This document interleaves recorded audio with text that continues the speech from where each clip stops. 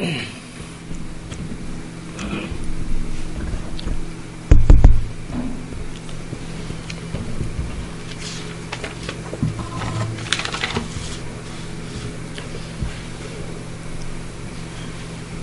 اللہ الرحمن الرحیم ان الحمد للہ نحمده ونستعینه ونستغفره ونعوذ باللہ من شرور انفسنا ومن سیئات اعمالنا من يهدي الله فلا مضل له ومن يضلل فلا هادي له واشهد ان لا اله الا الله وحده لا شريك له واشهد ان محمدا عبده ورسوله وبعد فإن خير الحديث كتاب الله وخير الهدي هدي محمد صلى الله عليه وسلم وشر الأمور محدثاتها وكل محدثة بدعة وكل بدعة ضلالة وكل ضلالة في النار. أعوذ بالله من الشيطان الرجيم. الحمد لله الذي هدانا لهذا والصلاة والسلام على خاتم النبيين والمرسلين. رب اشرح لي صدري ويسر لي أمري واحلل عقدة من لساني يفقهوا قولي. وقال عز وجل في القرآن المجيد اعوذ باللہ من الشیطان الرجیم بسم اللہ الرحمن الرحیم وان ھذا صراطی مستقیما فاتبعوه ولا تتبعوا السبل فتفرق بكم عن سبیلہ وقال وما آتاکم الرسول فخذوه وما نهاکم عنہ فانتہوا وقال اليوم اکملت لکم دینکم واتممت علیکم نعمتی ورضیت لکم الاسلام دینا وقال النبی صلی اللہ علیہ وسلم ترکت فیکم امرین لن تضلوا ما تمسکتم بہما کتاب اللہ وسنتی. اما بعد، تمام تعریفیں اس اللہ عز و جل کے لیے لائق و زیبا ہے جو تمام جہانوں کا بنانے والا اور اسے پالنے والا ہے، اور درود و سلام اس کے آخری نبی محمد صلی اللہ علیہ وسلم پر. الحمدللہ ہم تمام یہاں اس ہفتے واری درس قرآن کے لیے جمع ہوئے ہیں انشاءاللہ عزیز. اس مختصر سے وقت میں یوں تو ہماری کڑی اور سلسلہ جو ہے اخلاق پر چالو تھا، اور اچھے اخلاق اور اس کے فائدے ہم دیکھ رہے تھے. بہرحال آج اس سلسلے کو منقطع کرتے ہوئے، تھوڑا روکتے ہوئے، میں انشاءاللہ عزیز کچھ باتیں بدعت کی حقیقت کے تعلق سے آپ کے سامنے رکھنے کی کوشش کروں گا، اور بالخصوص جو ہم اقسام کی بدعتیں لوگوں نے بنا لی، اور اس میں خاص طور سے ایک عید جو نبی اکرم صلی اللہ علیہ وسلم، صحابہ، تابعین، تبع تابعین، سلف صالحین، امام، محدثین جو گزرے ہیں ان کے زمانے میں جو پائی نہ جاتی تھی، یا مسلم معاشرے نے جو خیر القرون تھے، سب سے بہترین لوگ تھے، انہوں نے کبھی عید نہ دیکھی ہے، جو کہ دو عیدوں سے بڑھ کر عید الاضحیٰ یا عید الفطر اور عید الاضحیٰ، یہ تو دو عیدیں ہیں ہی، لیکن اضافی جو عید کر دی گئی اس کی حقیقت ہم جاننے کی بہرحال تھوڑی سی کوشش کریں گے. اس لیے کہ جب کوئی چیز کی ابتدا ہوتی ہے تو شروعات آپ دیکھیے یوں ہی ہوتی ہے، چھوٹی چھوٹی چیزوں سے کیا کر لیے تو کیا ہوا، بول دیے تو کیا ہوا، سن لے تو کیا ہوا، چلے گئے تو کیا ہوا، ہے نا. شروعات ایسی چھوٹی ہوتی، لیکن یہی چھوٹی چھوٹی چھوٹی چیزیں آپ دیکھتے ہیں وقتاً فوقتاً بڑھتے بڑھتے بڑھتے ناسور بن جاتی ہے پھر. اور اس بات کے تعلق سے آپ لوگ بھی گواہی دیں گے کہ آج سے تقریباً کم و بیش 7-8 سال پہلے یا 9 سال پہلے یا 10 سال پہلے درس میں جو لوگ آتے ہوں گے، میں اس زمانے میں کچھ جب وقت آتا تھا اور 12 ربیع الاول آتی ہے، لوگ عید میلاد مناتے، تو میں کچھ کہا کرتا تھا کہ دیکھیے ابھی تو اورنگ آباد تہذیب کے دائرے میں باقی ہے، ابھی بدعتیں بھی ان کی تہذیب کے دائرے میں ہیں، ابھی مطلب بدعتیں ویسی نہیں ہوئی جس طرح سے لوگوں نے کر لی ہے. لیکن ایک زمانہ ضرور آئیں گے جب آپ دیکھیں گے کہ گانے بجانے شروع کریں گے. جب نہیں کرتے تھے لوگ، ابھی بالکل عام نہیں تھا. پھر دھیرے دھیرے بات شروع ہوں گی قرآن کی خیرت سے. آپ 4-5 سال پہلے ایک موازنہ کیجئے، قرآن کی خیرت سے ابتدا ہوتی تھی. پھر اس کے بعد میں نے یہ کہا تھا کہ پھر اس کے بعد دھیرے دھیرے دھیرے نعت کی طرف بات جائیں گی. اب قرآن سے ابتدا کہیں بھی نہیں ہو رہی، اب نعت شروع ہوتا ہے. اب دیکھیے اگلے سال اب قوالیاں دیکھیں گے، اور ایک چند سالوں بعد آپ دیکھیں گے یہ پکچروں کے گانے بجانا شروع کریں گے، ناچیں گے، گائیں گے اور شراب پئیں گے اور سب کچھ کریں گے. جو اس لیے کہ بدعات کو کوئی لمٹ سی نہیں ہوتی ہے، اس کو حدود ہی نہیں ہے، بدعت کو ان لمیٹڈ ہوتا ہے نا. اس لیے کہ آپ جب شریعت کے ایک دائرے سے نکل گئے تو اب کتنے بھی دور جائیے، کیا پرابلم، کیا مسئلہ.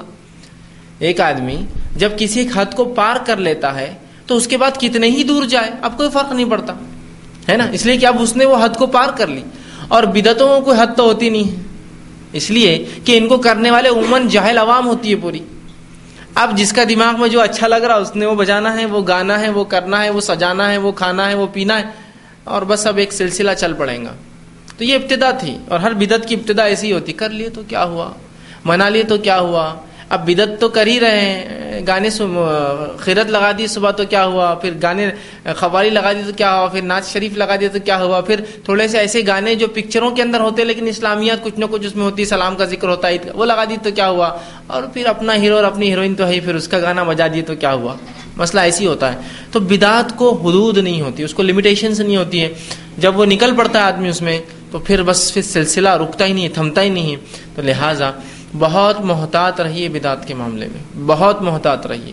یہ شروع ہوں گی ایک بہت چھوٹی سی ایک وجہ سے, کیا ہوا کر لیے تو, لیکن ایک زمانے بعد یہ ناسور بن جاتی ہے سماج اور سوسائٹی کا, پھر نکالے یہ چیز نکلتی نہیں ہے. اور ایک زمانہ پھر ایسا آتا ہے کہ جب انسان کے جسم میں کوئی نقص ہوتا ہے, نقصان ہوتا ہے, کوئی چیز چبھ جاتی ہے, اور اگر اس کا وقت پر علاج نہ کیا جائے تو وہ چیز ناسور میں تبدیل ہو جاتی, سڑنا شروع ہوتا ہے وہ حصہ.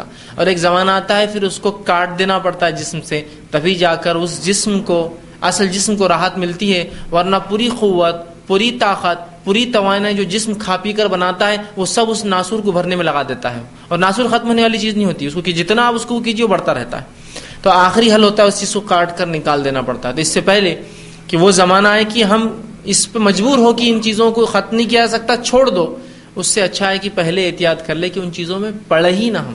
چونکہ ایک بار پڑھ جائیں گے تو پھر آخر میں چھوڑنا ہی پڑے گا, ختم نہیں ہونے والی, یاد رکھیے. اور جو زمانہ آگے بڑھتا جائیں گا, انسانی عوام اور تعداد انسانوں کی بڑھتی جائیں گی, تو ایک زمانے بعد یہ ان کنٹرولڈ ہو جاتا ہے سسٹم, یاد رکھیے. فطری چیز ہے.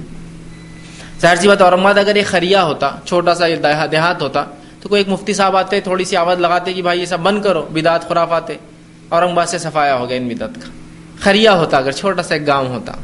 اورنگ آباد ایک جو ہے گاؤں کی اگر شکل میں ہوتا, گرامین ہوتا, گرام پنچایت جہاں ہوتی, تھوڑا بڑا ہوتا تو تھوڑا مشکل جاتا, لیکن ناممکن نہیں ہوتا. لیکن جو شہر بڑھتے جاتے ہیں, یاد رکھیے, تو آپ برائی کو پھر کنٹرول نہیں کر سکتے. تو اس سے پہلے کی وہ موقع ہم پہلے کوشش کریں. اور آج وہ زمانے میں ہم لوگ تو جی رہے ہیں کہ جہاں شہر اور علاقے اتنی وسعت لے چکے, اتنی بڑھ چکے ہیں کہ اب ایک علاقے میں کنٹرول ہوگا, دوسرے علاقے میں وہ جو ہے بے لگام چلیں گا, دوسرے علاقے میں کنٹرول ہوگا, تیسرے.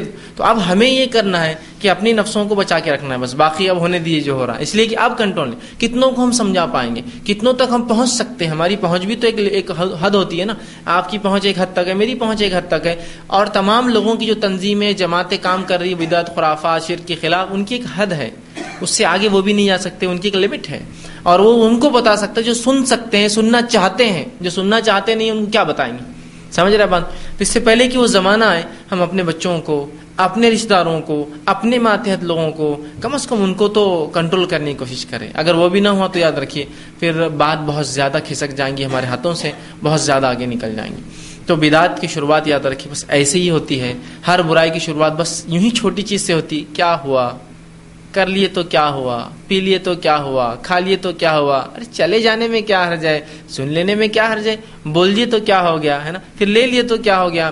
پھر وہ معاملہ وہ رکتا ہی نہیں, پھر وہ کیا ہوا. پھر دیکھیں نا آپ نے, پھر پہلے خیرت سے شروع ہوا, خیرت سن لی تو کیا ہوا, پھر نعت سن لی تو کیا ہوا, پھر قوالیاں سن لی تو کیا ہوا. آپ دیکھیے گانا بجانا آ گیا اس میں, پھر اب کیا گانے سن لیے تب وہ معاملہ رکنے والا نہیں, یاد رکھیے. اور یہ بات میں نے اپنے تجربے سے کہی تھی, یاد رکھیے, جو میں نے مشاہدہ کیا بہت ساری جگہوں پہ میں نے دیکھا.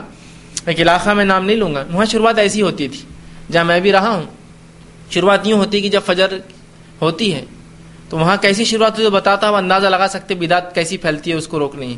وہاں یوں ہوتا تھا کہ جب فجر کی نماز ہو جاتی ہے اور اگر باہر ربیع الاول ہوتا, ٹھیک, تو وہ فجر کے بعد اسی مائک سے جس میں سے اذانیں آتی اس میں خیرت لگایا کرتے ہیں. پھر وہ خیرتیں بہت دیر تک چلتی, کم و بیش 9-10 بجے تک.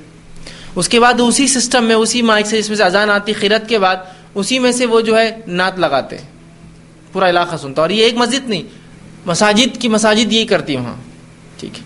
پھر اس کے بعد یہ ہوتا ہے کہ پھر ان کے بعد جب یہ ختم ہوتا ہے تو کم و بیش 1 یا 2 بجے کے قریب جو ہے جب ظہر کی نماز ہو جاتی ہے, اسی مائک سے قوالیاں آتی ہے, پھر اسی مائک سے قوالیاں آتی. اس کے بعد یہ ہوتا ہے کہ پھر جلوس نکالا جاتا ہے جس میں ہر فرد, ہر محلہ اپنا ڈی جے لاتا ہے. مطلب ایسا جلوس نکلتا ہے تو یہ سنگٹنا, یہ گروہ, یہ گٹ آ رہا ہے, اب یہ سنستھا آ رہی ہے, وہ اپنا ڈی جے لاتی پڑے. اس کے بعد جو ہے گانے شروع ہوتے ہیں, گانے میں بول رہا ہوں, بالکل گانے. اور مغرب کی بات تو عالم یہ ہوتا ہے کہ لوگ شراب پی کر ناچتے ہیں, شراب پی کر ناچتے ہیں. آپ کہیں گے نہیں ہم نے نہیں دیکھا, تو بہرحال ہر چیز نامعلوم ہونے سے اس کا مطلب یہ نہیں کہ وہ نہیں ہوتی ہے, میں نے دیکھا ہوں. شراب پی کر ناچتے ہیں, عید میلاد النبی ہے بھائی, کون روکے گا. یہ بالکل ہوا وہی تصور ہے جیسا رام کی جینتی مناتے ہیں, شیو کی جینتی مناتے ہیں, بدھ کی جینتی مناتے ہیں, جو ہے مہاویر کی جینتی مناتے ہیں. شروعات ایسی ہوتی ہے, صبح بھجنوں سے شروعات ہوتی ہے, بھجن ختم ہونے تک دوپہر تک آپ دیکھیے پھر وہ گانے بجانے, چونکہ ان کے پاس کوئی نعت وات تو ہی نہیں, اب گانے شروع ہو گئے. ابھی گانوں کا سلسلہ ختم نہیں ہوا تو پھر شام میں تو پھر دن میں پھر بھی بالی ووڈ رہتا ہے، شام میں تو پھر مغرب کا ہالی ووڈ شروع ہو جاتا ہے، اور پھر اس کی کیا ہوتا ہے آپ کو اندازہ ہے نا.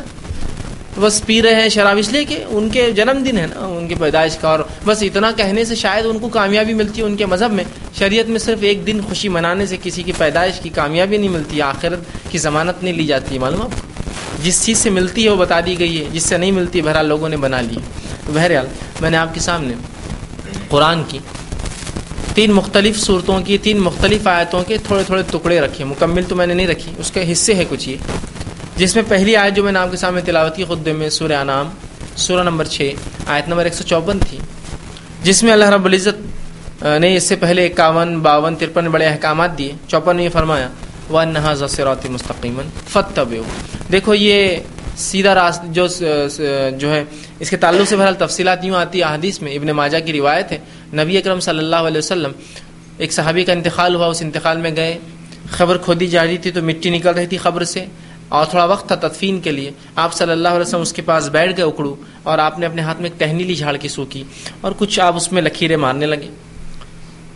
جب آپ وہ کام کر چکے تو صحابہ غور سے دیکھنے لگے کہ اللہ کے رسول صلی اللہ علیہ وسلم نے آخر کیا لکھا، کیا بنایا ہے اس مٹی میں. جب دیکھا تو اللہ کے رسول صلی اللہ علیہ وسلم نے ایک سیدھی لکیر ماری، ایک دم اسٹریٹ لائن، اور اس کے دائیں بائیں جانب، رائٹ اور لیفٹ ہینڈ کی طرف، سیدھے اور الٹے کی طرف جو ہے کچھ لکیریں ماری چھوٹی چھوٹی، اور کہا کہ دیکھو یہ جو سیدھی لکیر میں نے ماری ہے بیچ میں بڑی، یہ میرا راستہ اور میرا طریقہ ہے، اس پر چلنا تم، اور یہ صراط مستقیم ہے، یہ راہ ہدایت ہے، یہ جنت کا راستہ ہے. اور اس پہ میں نے جو دائیں بائیں جانب چھوٹی لکیریں ماری ہے نا، یہ صراط مستقیم پر شیطان بیٹھے ہیں جو انسانوں کو گمراہی کی طرف بلاتے ہیں. تو پتہ چلا صراط مستقیم پر ہونا کافی نہیں ہے، اس لیے کہ صراط مستقیم پر آنے کے بعد تو اب شیطان بہکائیں گا، ورنہ جو گمراہی میں کفر میں لگے ہیں لوگ، ان کو تو اس نے چھوڑ دیا ان کے کفر میں. تو کہا شیطان بیٹھا ہے اور لوگوں کو گمراہی کی طرف بلاتا ہے. جب یہ بات سنی صحابہ نے تو کہا اللہ کے رسول وضاحت کیجیے، تفصیلات دیجیے. تب اللہ کے رسول صلی اللہ علیہ وسلم نے اس آیت کو تلاوت کر کے اس ڈائیگرام کی وضاحت کی اور کہا وَأَنَّ هَٰذَا صِرَاطِي مُسْتَقِيمًا فَاتَّبِعُوهُ. یہ جو بیچ کی لکیر میں نے سیدھی ماری ہے یہ میرا طریقہ ہے. وَأَنَّ هَٰذَا صِرَاطِي مُسْتَقِيمًا، یہ صراط مستقیم ہے. فَاتَّبِعُوهُ، تو تم اس کی پیروی اور اتباع کرنا. وَلَا تَتَّبِعُوا السُّبُلَ، اس کے اطراف جو میں نے ماری ہے ان پہ نہ چلنا. فَتَفَرَّقَ بِكُمْ عَن سَبِيلِي، تو تم میرے بتائے گئے صراط مستقیم سے بھٹک جاؤ گے. صحابہ اس بات کو سمجھ گئے. تو پتہ چلا صرف مسلمان ہونا کافی نہیں ہے، صراط مستقیم پر ٹکے رہنے کے لیے اللہ سے دعا کرنے کے ساتھ ساتھ جستجو کے ساتھ جینا پڑے گا کہ صراط مستقیم ہے یا نہیں ہے. اس لیے کہ صراط مستقیم ایک سیدھا راستہ جس پہ اللہ نے روشنائی کے مینار لگا دیے ہے، چراغ جلا دیے کہ اس کو دیکھ کر ہم بیچ میں چل سکتے ہیں. لیکن اس صراط مستقیم کو چھوٹے چھوٹے ڈائیورجن، چھوٹے چھوٹے راستے جو اندھیرے ہیں، شیطان ان پر بیٹھا اور وہ چاہتا ہے کہ لوگ اس طرف آئے، اور اس کا راستہ جہنم کی آنکھ یاد رکھی. اسی لیے بار بار ہر بار جب نماز پڑھتے ہیں، ہر نماز میں ہم یہ پڑھتے ہیں اہدنا الصراط المستقیم، اے اللہ سیدھی راہ چلا. سوال یہ آتا ہے ایمان لانے کے بعد اب کیا سیدھی راہ بچا؟ نہیں، ایمان لانے کے بعد تو اب زیادہ ممکن ہے کہ ہم بہکیں گے، اس لیے کہ کفر میں جو پڑے ہیں شیطان نے تو ان کو بہکا دیا. اب اس کو ان سے کچھ لینا دینا نہیں ہے، ان کے کفر، ان کے شرک، اس میں وہ پریشان ہے اپنے آپ سے. لیکن جو لوگ ایمان کا دعویٰ کر رہے ہیں، ایمان کے طرف بڑھ رہے ہیں، ایمان پر عمل کر رہے ہیں، ان کو روکنا اس کا اصل کام ہے. یاد رکھیے. دوسری آیت میں جو تلاوت کی اللہ فرماتا سورہ نمبر 59 آیت نمبر 7 سورہ حشر سورہ نمبر 59 آیت نمبر 7 میں اللہ نے یہ بھی حصہ اس آیت کا اللہ نے فرمایا وَمَا آتَاكُمُ الرَّسُولُ فَخُذُوهُ وَمَا نَهَاكُمْ عَنْهُ فَانْتَهُوا، کہ نبی اکرم صلی اللہ علیہ وسلم مسلمانوں جو تمہیں دے دے اسے لے لیا کرو، اور جس چیز سے روک دے اس سے رک جایا کرو. کیا فرمایا؟ وَمَا آتَاكُمُ الرَّسُولُ، جو عطا کر دے نبی تم کو وہ لے لیا کرو. وَمَا نَهَاكُمْ، اور جن سے منع کر دے فانتہو، تو پھر تم کیا کرو؟ ان سے رک جایا کرو.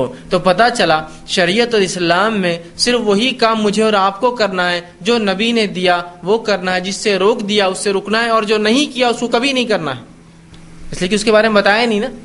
دیکھیے قیامت تک کے لیے اللہ رب العزت نے اپنے نبی کو بھیجا آخری، تو اس آخری نبی کا یہ کام تھا کہ امت کو پوری چیزیں بتا دی، کیا چاہیے اور کیا نہیں چاہیے، کیا کرنا ہے کیا نہیں کرنا ہے. تو اس نبی نے سب کچھ کر دیا. تو جو کیا اور حکم دیا یہ تو کرنا ہی ہے. جس کو کرتے ہوئے دیکھے خاموش رہے یہ بھی سنت ہو، یہ بھی کرنا ہے. جس کے تعلق سے منع کیا اسے رک جانا ہے، اور جو کیا ہی نہیں، اس لیے کہ کچھ چیزیں تو تصور ہی نہیں تھی دین میں کہ ایسا ہوگا، تو اس سے تو بالکل رکنا ہے نا. جیسا کہ اللہ نے قرآن میں کہا کہ مرد کسی مرد کا مذاق نہ اڑائے، عورت کسی عورت کا مذاق نہ اڑائے، ہے نا؟ قرآنی آیت ہے نا سورہ حجرات کی۔ سوال یہ ہے مرد مردوں کا مذاق نہیں اڑا رہے ہیں، عورتیں عورتوں کا مذاق نہیں اڑا رہی ہیں، لیکن مرد عورتوں کو اڑا رہے ہیں، عورتیں مردوں کو اڑا رہی ہیں۔ اس لیے قرآن نے کیا بولا؟ مرد مرد کا نہ اڑائے، عورت عورت کا نہ اڑائے۔ یہ کہاں کہا کہ مرد عورت کا نہ اڑائے، عورت مرد کا نہ اڑائے، ہے نا؟ تو اب ہم مرد جمع ہے مذاق نہیں اڑائیں گے، لیکن ہم یہاں بیٹھ کے عورتوں کا مذاق اڑائیں گے۔ عورتیں یا جمع ہوئی آپس سے مذاق نہیں کریں گی، مردوں کا مذاق اڑائیں گے۔ آپ بولیں گے ایسا کیوں؟ وہ کہیں گے اس میں قرآن میں کہاں ہے ایسا؟ قرآن میں تو ہے مرد مرد کا۔ اس لیے کہ جو چیزیں محال تھی سوچنا بھی، جو ہوتی ہی نہیں تھی، اس کا ذکر کیوں کیا جائے؟ اس لیے کہ شریعت میں مردوں اور عورتوں کا ملنا ثابت ہی نہیں ہے۔ جب ثابت نہیں تو مذاق تو سوال ہی نہیں ہے۔ بات سمجھ میں آ رہی نا؟ تو اسی طرح جو سنت کرنا تھی بتا دی گئی، جو جائز تھی دیکھا اور خاموش رہ گئے کہ یہ بھی کر سکتے ہو، جو ضروری تھی اس کا حکم دے دیا، جو آپ نے بولا ہی نہیں مطلب یہ تو محال ہے، کرنا ہی نہیں ہے اس کو۔ سمجھ رہے ہیں بات کو؟ تو جو نبی دے دے اسے لے لو، جس سے نبی روک دے اس سے ہم لوگ رک جائے، اور جو کیا ہی نہیں اس کا تو خیال ہی مت کیجیے آپ کہ ہمیں کرنا ہے، کبھی یاد رکھیے، ٹھیک؟ تیسری آیت جو میں نے آپ کے سامنے تلاوت کی، یہ سورہ انعام سورہ مائدہ سورہ نمبر 5 اس کی آیت نمبر 3 کا یہ بھی ایک حصہ تھا، جس میں اللہ نے فرمایا اور کہا الیوم اکملت لکم دینکم۔ یہ آیت کے تعلق سے شان نزول یوں بتایا جاتا ہے، تفسیر یوں آتی ہے کہ نبی اکرم صلی اللہ علیہ وسلم نے حجۃ الوداع میں کئی خطبے دیے، ویسے تو ایک خطبہ آپ نے دیا، اور اس خطبے میں آپ نے لوگوں سے کہا اور پوچھا کہ حل بلغت، کیا میں نے تم لوگوں تک پیغام پہنچا دیا اسلام کا؟ تو صحابہ جو جن کی تعداد روایتوں میں آتی 1,40,000 یا 1,44,000 یا اس سے تجاوز، اس سے زیادہ تھی، سب نے کہا قالوا بلا یا رسول اللہ، اے اللہ کے رسول صلی اللہ علیہ وسلم، ہاں آپ نے ہم تک پیغام پہنچا دیا، اسلام پہنچا دیا۔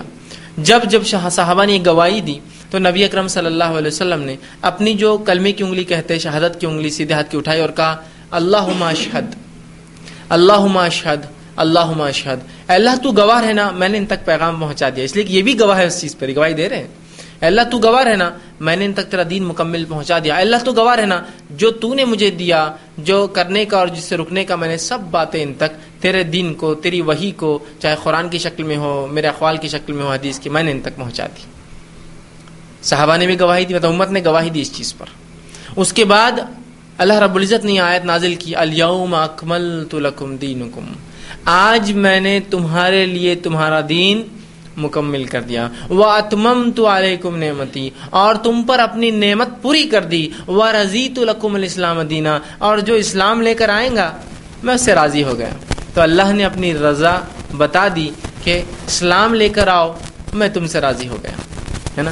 تو اس دن ہی جس دن یہ آیت نازل ہوئی وہ دن جو ہے اسلام مکمل ہو گیا۔ یاد رکھیے، مطلب یہ ہوا کہ نبی اکرم صلی اللہ علیہ وسلم کی زندگی میں اسلام کمپلیٹ ہو گیا۔ اب اس کے اندر کوئی کمی بیشی زیادتی کمی اس کی ضرورت ہی نہیں، اس لیے کہ اسلام مکمل ہو گیا، کمپلیٹ ہو چکا ہے، ٹھیک۔ اور اس کے بعد اللہ کے رسول صلی اللہ علیہ وسلم کا کچھ مہینے بعد جو ہے آپ کی بہرحال حجۃ الوداع کے بعد جو ہے آپ کی وفات ہو گئی۔ تو بہرحال آپ صلی اللہ علیہ وسلم کی زندگی میں ہی دین اسلام جو ہے مکمل ہو چکا تھا، یاد رکھیے۔ اب اس کے اندر قیامت تک کے لیے کسی چیز کے ڈالنے اور نکالنے کی ضرورت نہیں۔ ہاں یقیناً اس کے اندر ہر چیز صراحتاً نہیں آتی ہے، سمجھ رہے نا؟ کچھ چیزوں کو علماء اخذ کر کے نکالتے ہیں، وہ ایک الگ چیز ہے، لیکن اس کی اصل اور بنیاد ہمیشہ شریعت میں موجود ہوتی ہے، یاد رکھیے۔ اسی طرح خطبے میں نے ایک آیت بھی آپ کے سامنے ایک حدیث رکھی تھی، جس میں نبی اکرم صلی اللہ علیہ وسلم سے جب پوچھا گیا کہ آپ ہمارے لیے کیا وصیت کرتے ہیں، کچھ تاکید کیجیے ہمیں، تب نبی اکرم صلی اللہ علیہ وسلم نے ایک صحابی رسول کے بولنے پر ایک تاکید امت کو کی اور فرمایا تھا ترکت فیکم امرین۔ اس صحابی کا ڈر یہ تھا کہ اگر رسول اکرم صلی اللہ علیہ وسلم کی وفات ہو جائے، یہ ترمذی کی روایت ہے، حدیث یوں ہے کہ ایک اللہ کے رسول نے ایک بار ایک خطبہ دیا، بڑا فصیح اور بلیغ، بہت اپنے الفاظ کے اعتبار سے جو بہترین اور بہت جامع، بہت مختصر، لیکن فصیح اور بلیغ تھا اپنے الفاظ کے اعتبار سے، بہت چنندہ باتیں آپ نے کہی۔ تو ایک نوجوان صحابی اٹھے اور کہا اللہ کے رسول صلی اللہ علیہ وسلم آج ایسی بات آپ نے ہم سے کہی، ایسی بات کی ہے کہ خوف ہے، ڈر ہے کہ شاید اس کے بعد آپ ہم سے خطاب نہیں کریں گے، مطلب جو انداز تھا آپ کا بات کرنے کا، جیسی بات آپ کر رہے تھے، تو ہمیں یہ خوف ہے شاید اس کے بعد کوئی خطبہ آپ ہمیں نہیں دینے والے ہیں۔ اور صحابہ یہ بات اس لیے بھی سمجھ چکے تھے کہ سورہ نصر نازل ہو چکی تھی، اور سورہ نصر میں ایک طرح سے اعلان ہو چکا تھا کہ آپ جو ہے فسبح بحمد ربک واستغفر، اپنے رب کی تسبیح بیان کیجیے، استغفار کیجیے. اور نبی کو استغفار کرنے کا حکم آیا، مطلب اب جانے کا وقت قریب تھا، اب انتقال ہو جائیں گا. صحابہ کو اندازہ تھا، کچھ نہ کچھ گمان ہو چکا تھا. تو اللہ کے رسول صلی اللہ علیہ وسلم کو جب اس صحابی نے کہا کہ ہمیں ڈر ہے کہ شاید یہ آپ کا آخری خطبہ ہو، جس انداز سے آپ بات کر رہے تھے، تو کیوں نہ کچھ وضاحت آپ اور کر دے، کچھ نصیحت ہمیں کر دے، کچھ اور بتا دے ہمیں آنے والے حالات کے تعلق سے، اس کی تکلیفوں کے تعلق سے، اس کی سنگینیوں کے تعلق سے، یا کیا آپ ہمارے تعلق سے آپ فرمانا چاہتے ہیں. تب نبی اکرم صلی اللہ علیہ وسلم نے یہ بات کہی اور کہا ترکت فیکم امرین، تم چاہتے ہو نا مجھ سے کہ میں کچھ بتاؤں تمہیں، تو سن لو پھر کہ میرے جانے کے بعد تم کو یہ ڈر ہے نا کیسے ہوں گا. ابھی تو وحی کا سلسلہ چالو ہے، کوئی گمراہی آتی ہے، کوئی فرقہ بنتا ہے، کوئی غلط بات آتی ہے، وحی آ جاتی ہے، معاملہ ختم، میں چلا جاؤں گا، تو پھر کیسے ہوں گا. تو سن لو پھر ترکت فیکم امرین، میں تم میں 2 حکم چھوڑے جا رہا ہوں. لن تضلوا ما تمسکتم بہما، تم ہرگز گمراہ نہ ہوں گے جب تک انہیں مضبوطی سے پکڑ کر رکھوں گے. کتاب اللہ و سنتی، اللہ کی کتاب اور میری سنت. کیا فرمایا؟ اللہ کی کتاب میری سنت. اور راوی حدیث کہتے ہیں نبی اکرم صلی اللہ علیہ وسلم نے اس کے بعد کوئی خطبہ نہیں دیا، اس کے بعد آپ کا انتقال ہو گیا. مطلب یہی خطبہ تھا آخری جو آپ نے لوگوں میں دیا.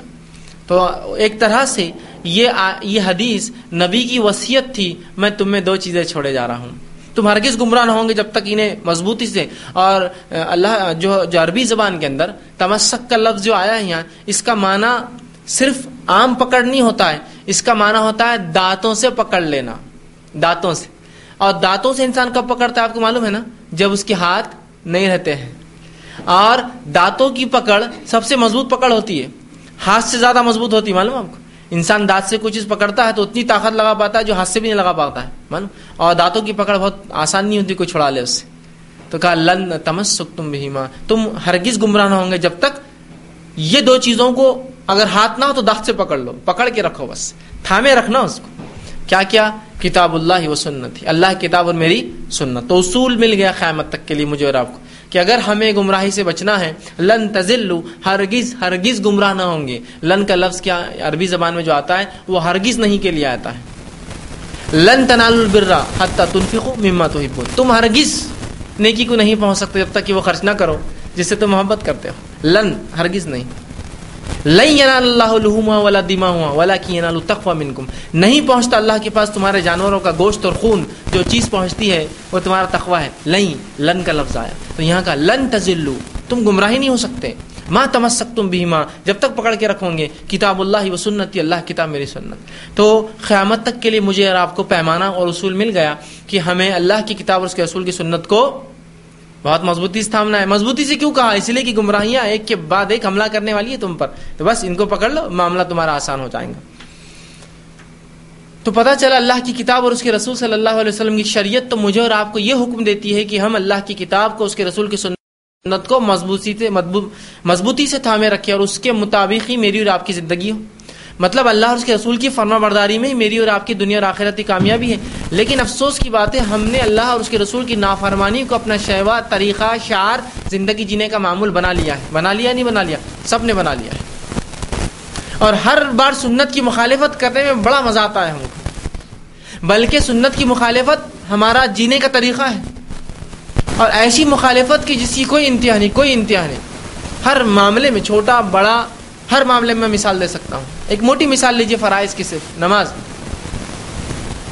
اللہ کے رسول صلی اللہ علیہ وسلم نماز اول وقتوں میں پڑھتے تھے، ہے نا. اور بالخصوص 4 نمازیں، فجر، ظہر، عصر، مغرب. اس میں ظہر کا ایکسیپشن مستثنا کے ساتھ کہ جب گرمیوں کے دن ہوتے ظہر تاخیر سے پڑھتے، سردی ہوتی تو ظہر جلدی پڑھتے. لیکن 4 نمازیں اول پڑھتے. ایک نماز جو عشاء ہوتی ہے تاخیر سے پڑھتے آپ. تو عمومی تو طریقہ یہ کہ نمازوں کا اول وقت میں پڑھا جائے جو 4 ہے، اور ایک نماز جو عشاء ہے اس کو تاخیر کرنا چاہیے، آخر وقت میں پڑھنا چاہیے. یہ سنت رسول ہے. ہمارا معمول اس کے برخلاف، ظہر آخر وقت، فجر آخر وقت، ظہر آخر وقت، عصر آخر وقت، اور مغرب بہرحال آخر اور اول نہیں، بہت کم وقت ہوتا، 20-25 منٹ تو وقت ہے مغرب کا ہوا. یہ نمازیں جو جلدی پڑھنا ہے اس کو ہم دیر سے پڑھتے ہیں. اچھا، جو نماز دیر سے پڑھنا ہے اس کو عشاء کا وقت ابھی شروع ہو بھی نہیں رہا ہے تو 1-2 منٹ پہلے اذان ہو جاتی ہے وقت سے، اور بس 3-4 منٹ بعد نماز کھڑی ہے نا. اس لیے کہ جب گرمی کے دن آئیں گے تو عشاء وقت چالو ہوتا ہے 8:41 پر، اذانیں ہوتی 42 منٹ پر اور 45 منٹ پر جماعت کھڑی ہوتی. دیکھیے تو گویا جہاں نبی دیر کر رہے ہیں وہاں ہم جلدی کرتے ہیں، جہاں جلدی کر رہے ہیں وہاں دیر کر رہے ہیں. دیکھیے اندازہ لگائیے. فجر آپ جلدی پڑھتے ہیں ہم دیر سے، ظہر جلدی پڑھتے ہیں ہم دیر، سب دیر سے. اور جو نماز آپ تاخیر کرتے ہیں، اتنی تاخیر کی حدیث میں آتا ہے، عبداللہ بن مسعود رضی اللہ عنہ فرماتے ہیں کہ نبی اکرم صلی اللہ علیہ وسلم نماز کے لیے باہر نکلتے عشاء کی اور اتنی تاخیر کرتے کہ ہم میں سے کچھ لوگ کئی بار خراٹے لے کے سو جاتے، اس لیے کہ دن بھر کے تھکے ماندے آتے بیچارے کام کاج کر کے، دھوپ گرمی ہے، مٹی کا معاملہ ہے. اب ظاہر سی بات ہے آدمی کو اگر کھانا کھا لے مغرب کے گھر آ کر تو اب نیند نہیں آئیں گی. تو صحابہ ایسے بھی سوتے کچھ کہ خراٹے لیٹے اٹھانا پڑتا، رسول اللہ آگے نماز کے لیے. تو اتنی تاخیر سے آپ عشاء پڑھتے ہیں. سمجھ رہے آپ بات؟ تو یہ نماز کو تو سب سے اول وقت میں باقی ہو. تو ہر معاملہ لیجیے، ہر مطلب اس کی کوئی وہ ہو ہی نہیں سکتی. نبی اکرم صلی اللہ علیہ وسلم فرماتے ہیں کہ داڑھیوں کو رکھو، مونچھوں کو تراشو. ٹھیک، چلیے بھائی کچھ لوگ داڑھی نہیں رکھتے، سمجھ میں آ رہا، لیکن مونچھیں بڑی بڑی کرتے ہیں، سنت کی مخالفت. کیا فرما رہے ہیں آپ حدیث کے اندر؟ داڑھیوں کو رکھو، مونچھوں کو تراشو. تو اگر میں داڑھی نہیں رکھ سکتا ہوں تو مونچھیں بھی نہیں رکھ سکتا ہوں، پھر اس لیے کہ پھر جہاں مخالفت ہو رہی ہے نا سنت، تو ہر جگہ مخالفت سنت کو ہم کو بڑا مزہ آتا ہے اس کے اندر، بلکہ اس کو زندگی جینے کا معمول، طریقہ، شیوا، پہچان ہماری ہم نے بنا دیا ہے. اور ایسی میں ابھی ہزاروں مثالیں دے سکتا ہوں، وقت نہیں اتنا کہ میں مثالوں پر جاؤں. تو یہاں اللہ کی کتاب اور اس کے رسول کی سنت تو کہہ رہی ہے میری بات مانو، ہماری بات سنو، ہم ہدایت کے لیے آئے ہوئے تمہارے. ہمارا معاملہ ہے کہ نہیں ہم تمہاری مخالفت کر کے مزہ لیں گے، ہم کو اسی میں اچھا لگتا ہے، وہی کام ہم کو مزہ آتا ہے، جو کام جو آپ بول رہے ہیں ہم اس کے خلاف کریں گے. اچھا یہ کر کے پھر ہم پچھتاتے ہیں کہ آفتیں، مصیبتیں، پریشانیاں، اولاد کا بگاڑ، معاشرے کا بگاڑ، یہ کیوں ہو رہا ہے؟ یہ ہمارے ہاتھوں سے لایا ہوا، یاد رکھیے یہ ہم نے اپنے ہاتھوں سے لایا ہے بگاڑ، اس لیے کہ ہم نے اللہ کی کتاب اور اس کے رسول صلی اللہ علیہ وسلم سنت کو مضبوطی سے نہیں تھاما اور اس کو ہم نے چھوڑ دیا. اسی طرح بدعت کیا ہوتی ہے یا سنت کیا ہوتی ہے پہلے دیکھ لیں. سنت ہر وہ عمل ہے، سنت ہر وہ عمل ہے جو نبی اکرم صلی اللہ علیہ وسلم نے کیا، کرنے کا حکم دیا اور کرتے ہوئے دیکھا اور خاموش رہی، یہ سب سنت ہے. سنت ہر وہ چیز ہے جو نبی اکرم صلی اللہ علیہ وسلم نے کیا، آپ نے حکم دیا کیا کرو، مطلب خود کرتے ہوئے نہیں دیکھا گیا لیکن حکم دیا کیا کرو، یا آپ کے سامنے کسی نے کیا اور آپ خاموش رہے. تو ایک سنت جو آپ نے کیا وہ فعلی سنت، ایک سنت جو آپ نے حکم دیا وہ قولی سنت، ٹھیک ہے، یا حکمی سنت، اور ایک سنت جس کو آپ نے ہوتے ہوئے دیکھا کسی عمل کو خاموش رہے، اسے تقریری سنت کہتے ہیں. سمجھ رہے آپ بات؟ کہ صحابہ نے کیا آپ نے نہیں کیا لیکن آپ خاموش رہے، یہ بھی سنت کا درجہ پا جاتی ہے، اس کو تقریری بولتے ہیں. اور آپ کے اوصاف، آپ کے اخلاق اور آپ کی سیرت، اس کو سنت کہتے ہیں عربی زبان میں. سمجھ گیا؟ فعل، قول، تقریر، آپ کے صفات، اخلاق اور سیرت، یہ مل کر سب بنتا ہے مجموعہ سنت کہلاتا ہے، یاد رکھیے یہ ہے سنت. اب بدعت کیا ہے یہ بھی جان لیں. بدعت سنت کا الٹ ہوتی ہے، یاد رکھیے بدعت سنت کا الٹ ہوتی ہے. تو بدعت کیا؟ دیکھیے ہر وہ عمل بدعت ہے جو ثواب اور نیکی کی نیت سے کیا جائے، جس کی اصل یا بنیاد شریعت میں نہیں ملتی ہے. تو ایسا ہر کام یاد رکھیے یہ بدعت ہے. ہر وہ کام جس کی اصل یا بنیاد شریعت میں نہیں ملتی ہے لیکن ہم اس کام کو نیکی اور ثواب سمجھ کے کریں، تو ایسا ہر کام کیا ہے؟ بدعت ہے، یاد رکھیے، ہے نا. تو دیکھیے دین کے اندر، یہاں یہ نہیں کہا دنیا میں جو تم کرو، دین کے اندر. تو دنیا میں تو ایک سے ایجادات ہم کر سکتے ہیں، اس میں شریعت نے ہم کو منع نہیں کیا. دین کے معاملے میں، اور اس کی دلیل نبی اکرم صلی اللہ علیہ وسلم، صحیح مسلم کی روایت ہے، آپ مدینہ آئے. جب آپ مدینہ آئے تو صحابہ کچھ تو بھی ڈیزائن بناتے تھے جھاڑوں پر. آپ نے دیکھا یہ کیا ڈیزائن بنا، آپ کو شک ہوا کہیں یہ لوگ کسی غلط اس میں یا غلط عقیدہ یا نشانات کے تعلق سے یہ نہ رکھے کہ اس سے اچھائی آتی ہے، برائی جاتی ہے، کچھ اس طرح، یا فصل زیادہ ہوتی ہے. آپ نے کہا یہ نشانات کیوں بناتے ہو، بند کر دو. سب نے نشان بنانا جھاڑ پہ بند کر دی. اس سال فصل ہی نہیں ہوئی، اور ہوئی تو اتنی کم ہوئی کہ سب صحابہ پریشان ہو گئے. کہا اللہ کے رسول صلی اللہ علیہ وسلم اس سال فصل بہت کم ہوئی. کہا کیوں؟ تو کہا وہ نشانات جو ہم بناتے تھے وہ اس لیے بناتے تھے کہ ان نشانات کی وجہ سے کیڑے متاثر ہوتے تھے، اٹریکٹ ہوتے تھے، اس طرف مائل ہوتے تھے. اور ظاہر سی بات ہے کیڑوں کا آنا ضروری جھاڑوں پر، جس سے مذکر جھاڑ کے جو ہے بیج نکل کر، حصے نکل کر مؤنث جھاڑ پہ جاتے ہیں، مؤنث کے نکل کر مذکر پہ آتے ہیں، جس کی وجہ سے کھجور لگتا ہے جھاڑ کا، پالینیشن جس کو بولتے ہیں انگلش. کیڑے یا ہوا کے ذریعے کچھ ذرات اڑتے ہیں ایک جھاڑ سے دوسرے جھاڑ پہ جاتے جو پھل پکنے اور پھل آنے کے لیے وجہ بنتے ہیں نا. بولتے ہیں نا کبھی ایک جھاڑ ہے اس کو پھل نہیں آ رہا تو کیا بولتے ہیں, دوسرا جھاڑ ہونا اس کے آس پاس تب پھل آئیں گا. پالینیشن نہیں ہونا, دونوں جھاڑ کے بیچ ٹرانسفر نہیں ہو رہا ایک جگہ ہے نا ایک طرف. تو کہا کہ ہم یہ اس لیے کرتے تھے کہ ادھر کے کیڑے ادھر اٹریکٹ ہو ادھر کی ادھر, لیکن اب وہ ہم نے وہ کام نہیں کیا ڈیزائن جس کی وجہ سے وہ کیڑے نہیں آئے تو فصل کم ہوئی. تو کہا اچھا اس لیے کرتے تھے آپ صلی اللہ علیہ وسلم, ڈرتا کہیں ہے کوئی عقیدتاً تو نہیں کرتے تھے. کہا اس لیے کرتے تھے. تو کہا دیکھو یہ تمہاری دنیا ہے, اس میں تم مجھ سے بہتر جانتے ہو تو جو چاہے کرو, لیکن ہاں دین کی جب بات کروں تو میری بات لیا کرو. دیکھیے آپ نے خود فرق کر دیا. کہا یہ تمہاری دنیا ہے, جھاڑوں کو تم ڈیزائن بنا رہے ہو کیڑے آنا, جھاڑوں کے آلے بنا رہے ہو, اچھی اچھی گاڑیاں بنا رہے ہو, خرید رہے ہو, اچھے اچھے گھر, یہ تمہاری دنیا ہے, تم زیادہ جانتے ہو. لیکن ہاں جب دین کے معاملے میں کہا کروں تو میری بات کو لے لیا کر. سمجھ رہا, اس لیے کہ نبی اکرم صلی اللہ علیہ وسلم شارع تھے, آپ شریعت لے کر آئے تھے. آپ دنیا کے معاملات آرکیٹیکٹ انجینئر ڈاکٹر نہیں تھے, آپ شارع تھے, شریعت. ساتھ میں آپ نے ڈیزائننگ بھی کی نا, مسجد نبوی آپ نے اپنے ڈیزائن سے بنائے تھے, بہت سے کام کیے, لیکن آپ اس میں پرفیکشنسٹ نہیں تھے, آپ کا وہ فیلڈ نہیں تھا. آپ شارع تھے, شریعت کو بتانے آئے تھے, نہ کہ طب اور انجینئرنگ اور یہ. ٹھیک ہے, آپ کا مقصد تھا. یہ سب تو امت کر لیں گی بعد میں, اس لیے کہ جب شریعت مکمل آئیں گی وہ شریعت بنیاد بنیں گی ان تمام علوم کے لیے, لیکن آپ اس کام کے لیے نہیں آئے تھے. سمجھ رہے آپ بات کو, سمجھ رہے آپ کا مقصد شریعت تھا. تو آپ نے کہا یہ دنیا کا معاملہ, جھاڑوں پہ ڈیزائن, مجھے لگا کسی عقیدے سے بنا رہے اس لیے روک دیا, لیکن اگر یہ ہے کہ کیڑے آئے تو یہ تم زیادہ جانتے ہو, تمہارا کام تھا مجھے سمجھانا کہ یہ نہیں, لیکن اب تمہارا مسئلہ ہے یہ تم زیادہ جانتے ہو, اور جب میں لیکن دین کی بات کہوں تو میری بات لے لیا کرو. تو دین میں کوئی نیا کام, دنیا میں نہیں, دنیا میں خوب الٹریشن کیجئے, خوب نئے نئے ایجادات کیجئے. دین میں کوئی نئی چیز مت ایجاد کیجئے, اس لیے کہ بدعت کا معنی ہوتا کوئی نئی چیز, نئی بات, نیا کام, الٹریشن. ٹھیک ہے, چینج جس کو کہیں گے یہ ہوتا ہے بدعت. ٹھیک ہے, تو ہم دین میں بدعت نہیں کر سکتے دنیا میں. اچھا, اب بدعت جو ہے یہ شریعت کو سب سے نقصان دہ چیز ہے, اس لیے کہ بدعتی بدعت کو نیکی سمجھ کے کرتا ہے. اگر میں شراب پیتا ہوں اور مجھے پتا ہے شراب حرام ہے پینا, تو کبھی نہ کبھی میں شراب سے ضرور توبہ کروں گا. اس کی وجہ یہ ہے کہ مجھے معلوم شراب حرام ہے لیکن میں پی رہا ہوں. اگر میں سود خور ہوں اور میں سود لے رہا ہوں اور اگر مجھے پتا ہے سود حرام ہے تو کبھی نہ کبھی اللہ سے توبہ کر کے میں سود چھوڑ دوں گا نا. لیکن اگر میں شراب پیوں اور یہ سمجھوں کہ یہ تو دین کا حصہ ہے, نیکی ہے, تو آپ کیا امید کرتے ہیں آپ شراب کبھی چھوڑوں گا میں؟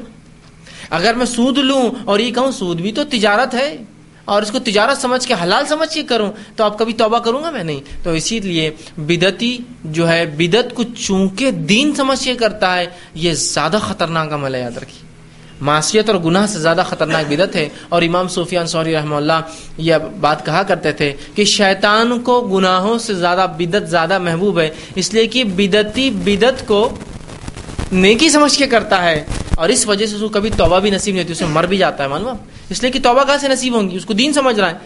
آپ دیکھیے نا کس دھڑلے سے, کس جوش سے, کس ہرش اور الاس جس کو کہتے ہیں نا ایک تہوار کی طرح منائے جا رہی بدعتیں, تو وہ توبہ کہاں نصیب ہونے والی؟ وہ تو زندگی بھر کریں گا, بلکہ وہ تو اس پہ مرنا پسند کریں گا, مرتے وقت بچوں کو وصیت کریں گا کہ اسی عمل پر رہو, اس لیے کہ اس کو وہ دین, پارٹ آف ریلیجن, دین کا حصہ سمجھ کے کرتا ہے. ٹھیک, وہ کہتے تھے کہ بدعت زیادہ محبوب ہے شیطان کو بنسبت معصیت اور گناہوں سے. بدعت کرنے کا مقصد کیا ہے؟ بہت آسان ہے. بدعت کرنے کا مقصد یہ ہے کم وقت میں زیادہ کام, کم وقت میں زیادہ نیکیاں, کم اعمال میں یا کم وقت میں اور کم اعمال میں جلدی سے جنت چلا جاؤ, مغفرت کرا لو. یہی مقصد ہے بدعت. ہر بدعت ایسی ہے. دیکھیے, فلاں عمل کر لیے تو 1000 سال کے گناہ معاف, ماشاءاللہ. کون نہیں چاہتا 1000 سال کے گناہ معاف کرانا؟ فٹ فٹ فٹ میں نے کر لیا, 1000 سال کے گناہ معاف. فلاں نماز پڑھ لو فلاں وقت کے بعد تو کیا فائدہ اس کا؟ 200 سال کے گناہ معاف, ماشاءاللہ. 2 سال تو جیوں گا بھی نہیں, 60 سال کا ہی معاملہ ہے, 200 سال ایکسٹرا کر کے جا رہا میں تو, چلو معاف کرا لو. فلاں جمعہ کی نماز پڑھ کے 80 بار فلاں درود پڑھ کے فلاں 2 رکعت نماز پڑھ لیے تو کیا فائدہ؟ 250 سال کے گناہ معاف. اور ماشاءاللہ 250 سال اب تو ہو گیا. فلاں عمل کرنے سے 80 سال کے, 40 سال کے, مطلب دھکے دھکے پر اس مغفرتیں ہیں, دھکے دھکے پر جہنم سے آزادیاں ہیں, دھکے دھکے پر جو جنت نصیب ہو جا رہی انسان کو, ہے نا. جیسے کہ 12 ربیع الاول یا ربیع الاول کا مہینہ آنے سے پہلے جو اس کی آمد کی خبر دوسروں کو دے دے تو اس پہ جہنم حرام. ماشاءاللہ, کیا آسان طریقہ ہے نا. بلال تکلیف کا خامخواہ جھیلے, میرے کو تو سمجھ میں نہیں آ رہا, اتنا آسان طریقہ تھا. انتظار کرتے اگلا سال آتا, ابوبکر کو جا کے بولتا ابوبکر میلاد النبی آنے والی ہے, 12 ربیع الاول آنے والا, ربیع الاول کا مہینہ ہے, تم کو مبارک ہو, میری جنت تو ہو گئی. خامخواہ کی تکلیف جھیلنا, اگلے سال پھر آ جائیں گا, دیکھ لیں گے, ابھی خاموش رہنا, ایمان چھپا کے رکھو. خالی مبارکباد دے تو مغفرت, سبحان اللہ. حالانکہ احادیث میں ربیع الاول کی کوئی فضیلت نہیں آتی, مانو آپ کو. رمضان کی فضیلت آتی ہے, محرم کی فضیلت آتی ہے نا. اسی طرح جو ہے رجب کی فضیلت آتی ہے, اس لیے کہ یہ حرام مہینوں میں سے 4 جو حرمت والے, ذی الحجہ کی فضیلت آتی ہے, ذی القعدہ کی آتی ہے. ہاں, اسی طرح جو ہے سفر کے بارے میں جو غلط فہمی تھی رسول اللہ نے اس کو دور کرنے کے لیے اس کے بارے میں کہا, لیکن ربیع الاول کا نہیں کہیں بھی ذکر. لیکن دیکھیے حدیث باتیں کیسی چل رہی. حدیث میں آتا ہے جس نے ربیع الاول کے مہینے سے پہلے مبارکباد دی اس کو جہنم حرام. اب جہنم حرام بولے تو کہاں جائیں گا؟ آراف میں تو کتنے دن رہیں گے لوگ؟ آراف جو ہے بیچ کا مقام جنت جہنم کے, زیادہ دن نہیں رہیں گا. آراف والے پورے جنتی ہو جائیں گے. اس کو مطلب سیدھے سے بات یہ کہی جا رہی ہے کہ اپنے کو جنت جانا ہے, یہی ہو رہا ہے. تو ایک صاحب نے پھر حد کر دیا, ہر شخص چاہتا شارٹ کٹ رہے. انہوں نے ربیع الاول آنے سے پہلے 2 مہینے پہلے 60 دن پہلے سب کو ایس ایم ایس کیا کہ تم سب قیامت میں گواہ رہنا, میں نے ربیع الاول آنے کے 60 دن پہلے تم کو مبارکباد دے دی. میں نے کہا اگر ایسی مغفرت ہوتی تو میرے طرف سے تمہاری پوری زندگی کے لیے ربیع الاول کی تم سب کو خوشخبریاں بجاؤ. اگر واقعی میں ایسا ہو رہا ہے, آمد کی خوشخبری دینا ہی ہے, تو بیچارے مغفرت چاہتے تھے اپنی, تو 60 دن پہلے ان ایڈوانس دے دیا انہوں نے کہ میں یاد رکھنا تم سب گواہ رہنا قیامت دن. میں نے 60 دن پہلے تم کو 60 days بیفور انہوں نے مبارکباد دے دی. اب صحیح بات ہے نا, جنت سب کو چاہیے بھائی, ہے نا, لیکن یہ جنت اتنے آسانی سے نہیں ملتی اور دھکے دھکے پہ نہیں ملتی. اس کے لیے بہت سارے اعمال ہیں, بہت سارے کام ہیں, بہت ساری چیزیں انسان کو کرنا پڑیں گی, تب جا کے اس کو جنت ملتی ہے. صحابہ کو دیکھیے نا, پوری زندگی فرائض پہ عمل, نوافل پہ عمل, سنتوں پہ عمل, اس کے بعد بھی انتقال کر رہے تو گھبرا رہے, کیا ہوتا کیا ہوتا کیا ہوتا کیا ہوتا, ڈر لگا ہوا دلوں میں. یہ ہے جنت, بہت مشکل ہوتا ہے, اتنا آسانی سے نہیں ملتی بھائی میرے, بہت کچھ اس کے لیے قربانیاں دینا پڑتی. صرف ایک مبارکباد سے جنت مل جاتی تو بلال کیوں تکلیفیں جھیلتے, کس لیے اعلان کرتے؟ صحابہ کیوں خامخواہ تکلیف جھیلتے, بولتے خاموش رہو, ربیع الاول کا مہینہ اگلے سال آئیں گا, سب مغفرت کرا کے نکل جائیں گے, اپنے کیا ٹینشن لینے کا ہے مشرکین سے, کیوں تکلیفیں برداشت کرنے کا, کیوں اپنے گھر بار چھوڑنے کا, کیوں دولت اپنی برباد کرنے کا, کیوں بیوی بچے کو کرنے کا, کیوں اپنی جانیں دینے کا. آسان حل ہے نا جنت کا. تو ہر بدعت دیکھیے شارٹ کٹ رہتی ہے, کم وقت میں زیادہ اعمال, اور جہنم سے یا تو نجات ملتی ہے تو جنت مل جاتی. کچھ تو بھی دونوں میں سے ایک دے ہی دیتی ہے بدعت, فوراً ایک جھٹکے بھی دیتی ہے. یہ کرو تو 120 سال گناہ معاف, یہ کرے تو 80 سال گناہ معاف, وہ کرے 40 سال گناہ معاف, یہ کرے تو 50 سال گناہ معاف, فلاں کرے تو 1000 سال گناہ معاف, فلاں کرے 70,000 سال کے گناہ معاف, فلاں کرے تو 700. بالکل ایسے کھڑا کٹ مغفرت کی اس میں باتیں رہتی. جبکہ قرآن حدیث میں ایسی باتیں کیسی ملتی ہیں؟ اللہ جنت کا جب بھی تذکرہ کرتا ہے نا تو جنتی کو پہلے صفتیں بیان کرتا ہے, ایمان لاتے, نیک اعمال کرتے, اللہ کے راہ میں خرچ کرتے, غصے کو کئی سینکڑوں صفتیں بیان کر کے پھر جنت دیتا ہے. یہاں دھکے دھکے پر جنت مل جاتی ہے. تو ہر بدعتی کا مقصد کیا ہوتا ہے؟ اس کا انٹینٹ بڑا اچھا ہوتا ہے, اس کی نیت بڑی اچھی ہوتی ہے. نیت کیا ہے؟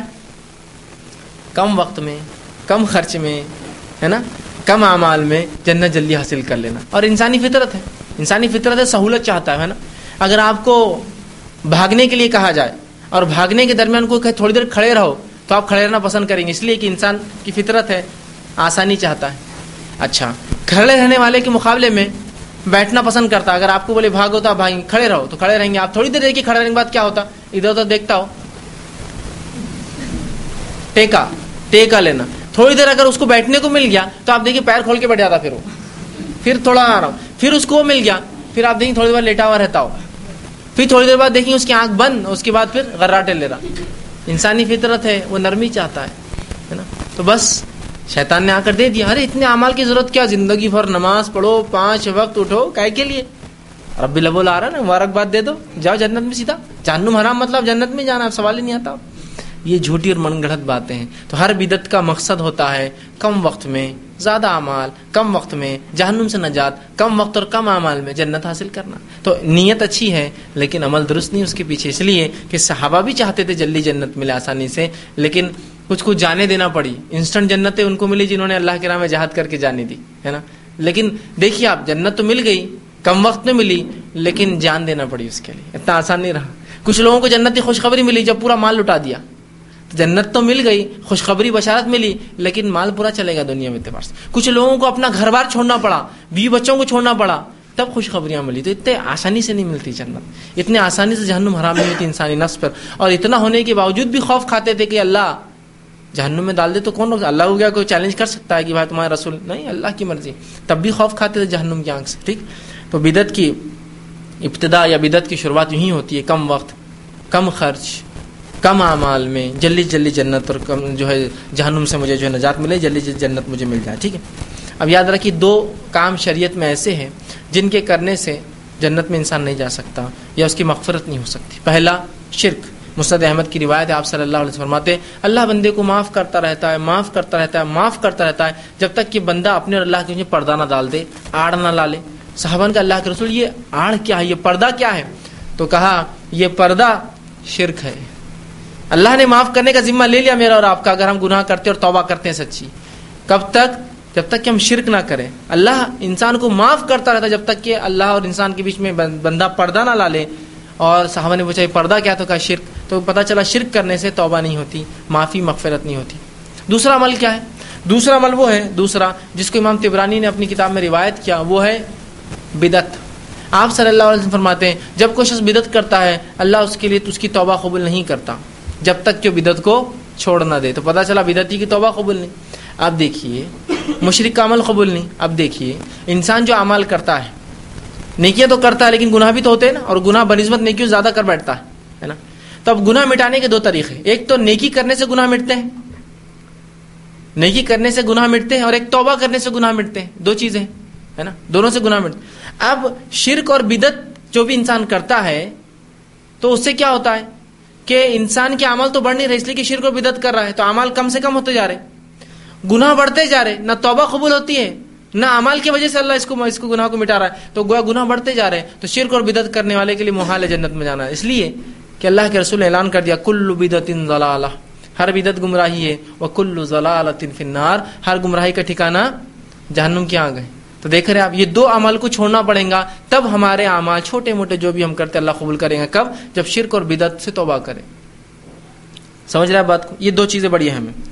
اچھا اب لوگ بدعت میں آگے بڑھے، اس کے لیے نئے ہیلے اور بہانے دیے گئے. جیسے کہ مثال کے طور پر کہا بدعتیں 2 قسم کی ہوتی ہے، کسی کے پاس 4 قسم کی ہوتی ہے، کسی کے 10 قسم کی، بس 2 تو ہوتی ہے. ایک بدعت حسنہ اور بدعت سیئہ، مطلب ایک اچھی بدعت اور ایک بری بدعت. تو لہٰذا یہ میلاد النبی 22 رجب کے کنڈے فلاں فلاں اور جو بھی بہرحال ایک کے بعد ایک فہرست میں گنا سکتا ہوں، 11ویں کی نیاز اور اس کی منت اور اس کا فلاں اور اس کا امک اس کا ڈھمک، کتنی چیزیں رہتی ہیں ہر مہینے ہر دن کے الگ الگ ہے. یہ جو ہے بدعت حسنہ ہے، اچھی بدعت ہے، بدعت سیئہ نہیں. مجھے بتائیے نبی اکرم صلی اللہ علیہ وسلم اور صحابہ نے کب یہ بولا کہ بدعت حسنہ اور بدعت سیئہ یہ ہے؟ کہیں بتایا کہ بتائیے مجھے ایسا بدعت حسنہ بدعت سیئہ نہیں، ایسا آتا ہے کوئی بدعت حسنہ اور کوئی بدعت سیئہ نہیں. بدعت ہوتی ہے، یاد رکھیے.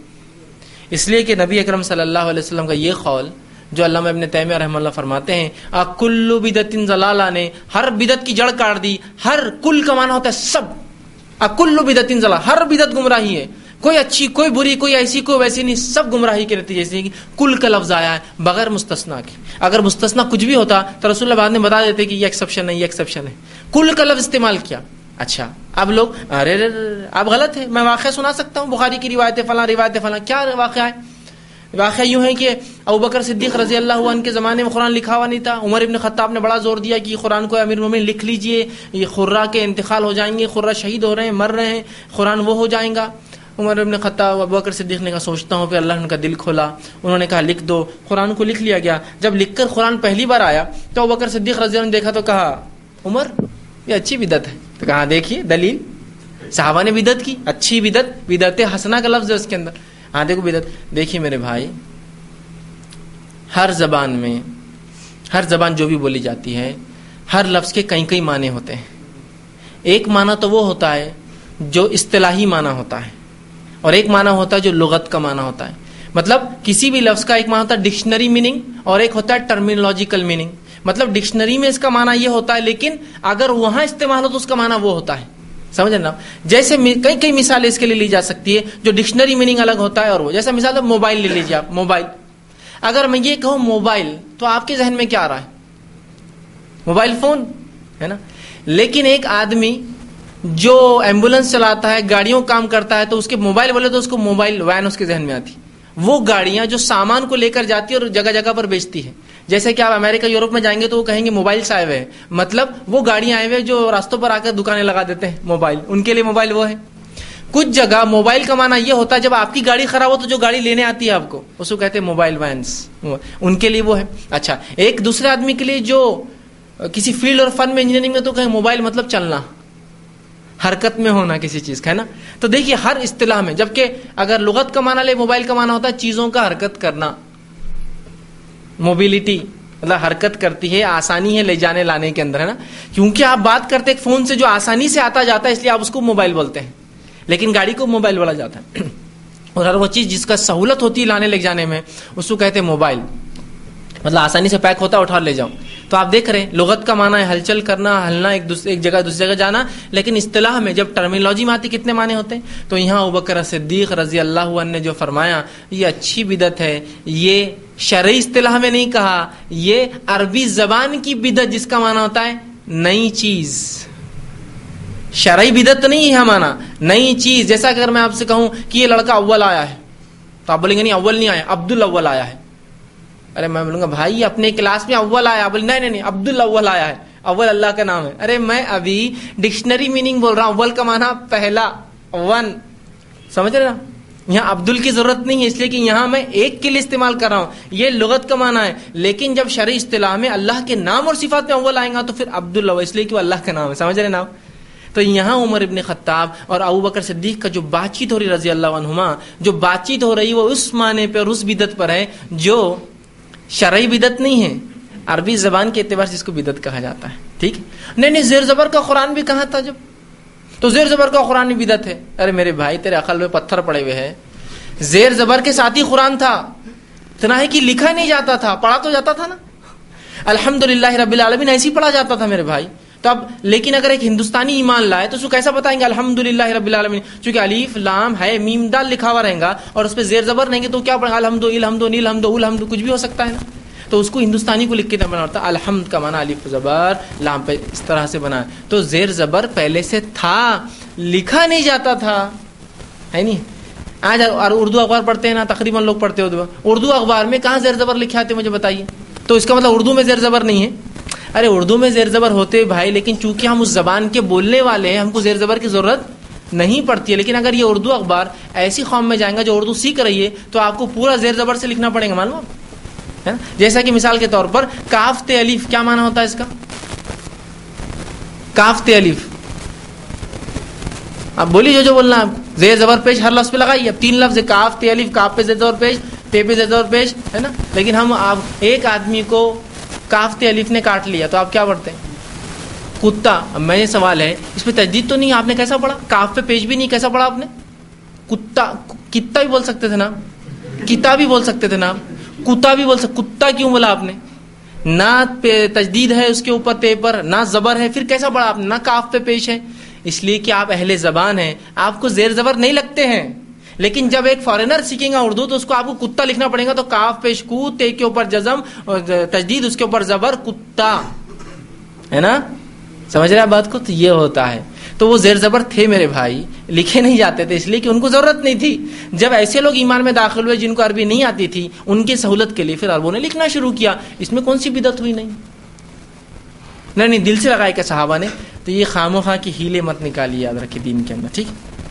تو بدعت حسنہ اور بدعت سیئہ ایسی کوئی چیز نہیں ہوتی، یاد رکھیے ایسی کوئی چیز نہیں ہوتی. اس لیے کہ کوئی بری چیز اچھی بری چیز اور بری بری چیز نہیں ہوتی. ہوتا ہے کیسا؟ اچھی بری چیز اور بری بری چیز. بدعت بولے بدعت ہے، اور یہ شریعتاً جو اصطلاح میں بدعت ہوتی ہے وہ حرام ہے. ہاں عربی لغت میں آپ کھولیے بدعت کا معنی بہت ہوتا ہے نئی چیز، الٹریشن. جیسا کوئی آدمی گاڑی کو الٹر کرے گا تو بولیں گا اچھی بدعت کی آپ نے، ویری گڈ، اس لیے کہ اچھی چینج کیا آپ نے، اچھی بنا دی گاڑی، ہے نا. تو وہ لغت کے اعتبار سے ہے. لیکن اگر وہ کہیں گا ہاذا بدعت، یہ بدعت ہے، تو اس کا مطلب وہ شریعتاً آپ کو روک رہا ہے کہ یہ کام غلط کر رہے ہو. تو اصطلاح میں بول رہا ہے وہ کہ یہ غلط ہے، حرام ہے. ٹھیک ہے. تو صحابہ نے کبھی وہ بدعت نہیں کی جو شریعت میں ہے. ہاں یہ تو الگ بات ہے کہ الٹریشنز کیے، چینجز کیے، نئے نئے شہر بنائے، نئی نئی ایجادات کو انہوں نے حکم دیا، یہ بدعت ہے. تو اصطلاح کی اصطلاح ہی نہیں بلکہ یہ عام معنی کے اندر ہوتی ہے. اور یہ تو بغیر بدعت کے تو دنیا میں کوئی ہوتا بھی نہیں. ہمارے بہت بڑے ڈاکٹر صاحب ہیں وہ بھی بڑا لاتے ہیں، اور بدعت ہے حرام بولتے ہیں وہاں بھی لوگ. تو اللہ کی ایک صفت ہی ہے بدیع السماوات والارض. بدی کا بدعت بدی سے آتا ہے، اس کا معنی ہوتا ہے شروعات کرنا، ابتدا کرنا. بدیع السماوات، اللہ بدیع السماوات والارض. زمین و آسمان کا ابتدا کرنے والا ہے. مطلب اللہ نے بنایا، ایجاد کیا، ان کو چینج کیا تھا جب کچھ نہیں تھا. تو بدی تو کہتے دیکھو اللہ کی صفت ہے بدی اور یہ بولتے بدعت حرام ہے. ارے میرے بھائی وہ اللہ کی صفت بدی الگ معنی میں ہے، یہ بدعت شریعت کے اندر نئی چیز ہے. وہ اللہ جو بدی ہے اس نے کیا کیا کرنا تھا بتا دیا، اب تو اس میں نہیں کام کریں گا تو یہ بدعت ہے. وہ نہیں سمجھتے ہو. لوگ بولتے ماشاء اللہ سبحان اللہ نعرے فلاں نعرے فلاں، کیا بات ہے کیا بات ہے، بدعت جائز ہوگی نا. عقل ذرا تھوڑا ہونا انسان کو ضروری ہے، اور عقل کے ساتھ اللہ رب العزت اس کو سمجھ بھی دے، ورنہ عقل تو ہے سمجھنے کو تیار نہیں چیزوں کو. ہاں اپنی بات سمجھ میں آ جاتی ہے، دوسروں کی بات اس کو سمجھ میں نہیں آتی جلدی، تو اس کی ضرورت ہے. اسی طرح حضرت عائشہ رضی اللہ عنہ فرماتی ہیں من عمل عملا لیس علیہ امرنا فہو رد، کوئی ایسا کام کرے جس کا حکم ہم نے نہیں دیا وہ مردود ہے اللہ کے نزدیک. اسی طرح یہ صحیح مسلم کی روایت تھی. دوسری صحیح مسلم کی روایت ہے، آپ وسلم فرماتے ہیں من احدث فی امرنا ھذا ما لیس منہ فہو رد، کہ اس نے ہمارے دین میں کوئی ایسی چیز ایجاد کی جو میں نے نہیں کہی تھی، فہو رد، روز قیامت اللہ اس کو مردود رکھیں گا، رد کر دیں گا، ریجیکٹ کر دیں گا، وہ وہاں سے پلٹا دیے جائیں گے. ٹھیک، تو ہمارا یہ کام ہے ہم بدعتیں نہ کریں. اب چاہے بدعتیں کسی بھی قسم کی ہو سکتی ہے، یاد رکھیے، اور بدعت کرنے کا نتیجہ بہت برا، یاد رکھیے، اس دنیا میں اور آخرت میں بھی انسان کو جو ہے اس کا نقصان ہے. اب بہت سے لوگ بدعت کا جب آتا ہے، دیکھیے بات تو صحیح ہے، سمجھ میں بھی آ رہی ہے، لیکن کر لیے تو کیا ہوا بھائی. جگنے کی رات تو شریعت میں 5 ہے نا، جو کہ شب قدر کے نام سے آتی ہے اور پوری رمضان میں چاہتی ہے، 21 23 25 27 29. لیکن اس کے علاوہ بھی اگر جاگ لیے تو کیا ہوا، اسی بہانے عبادتیں کر لے رہے ہیں، اسی بہانے بیچارے جو لوگ کبھی مسجد میں نہیں آتے مسجد میں آتے ہیں، اسی بہانے کوئی دین کا درس تدریس ہو جاتا ہے، اسی ربیع الاول کے بہانے جو ہم غیر مسلموں پہ روف ڈالتے کتنے ہم جمع ہو جا رہے ہیں نا جلوس کے اندر. ہاں اسی بہانے فلاں ہیں، کر لیے تو کیا ہوا، چلتا ہے. امام مالک رحمہ اللہ کے پاس ایک شخص آیا اور کہا کہ میں جو ہے عید کی نماز سے پہلے 2 رکعت پڑھنا چاہتا ہوں. تو امام مالک رحمہ اللہ نے کہا کہ یہ سنت سے ثابت نہیں. تو کہا نہیں کر لیے تو کیا ہوا، سوال وہی تھا اس کا، کر لیے تو کیا ہوا، کیا ہوتا ہے کر لیے تو، ایک اچھا کام کر رہا ہوں نا. کیا 2 رکعت نفل نماز سے شریعت روک سکتی ہے کہ مجھے بتا جس میں 1 سورہ فاتحہ ہو، 2 سورے ملاؤں گا اس کے علاوہ، پھر رکوع کی تسبیحات 6 بار ہوں گی، سجدے کی تسبیحات 12 بار ہوں گی، ایک قاعدے میں اللہ کے رسول پہ سلام ہے نا اور وہ ہوں گا اور درود بھیجوں گا، کتنا اچھی بات ہے. اس نے کہا کہ کیا امام مالک میں 2 رکعت نماز پڑھوں عیدگاہ میں بیٹھنے سے پہلے، عید کی نماز سے پہلے؟ تو کہا سنت ثابت نہیں. نے کہا کر لیے تو کیا ہوا، کہا میں کہہ رہا ہوں سنت ثابت نہیں.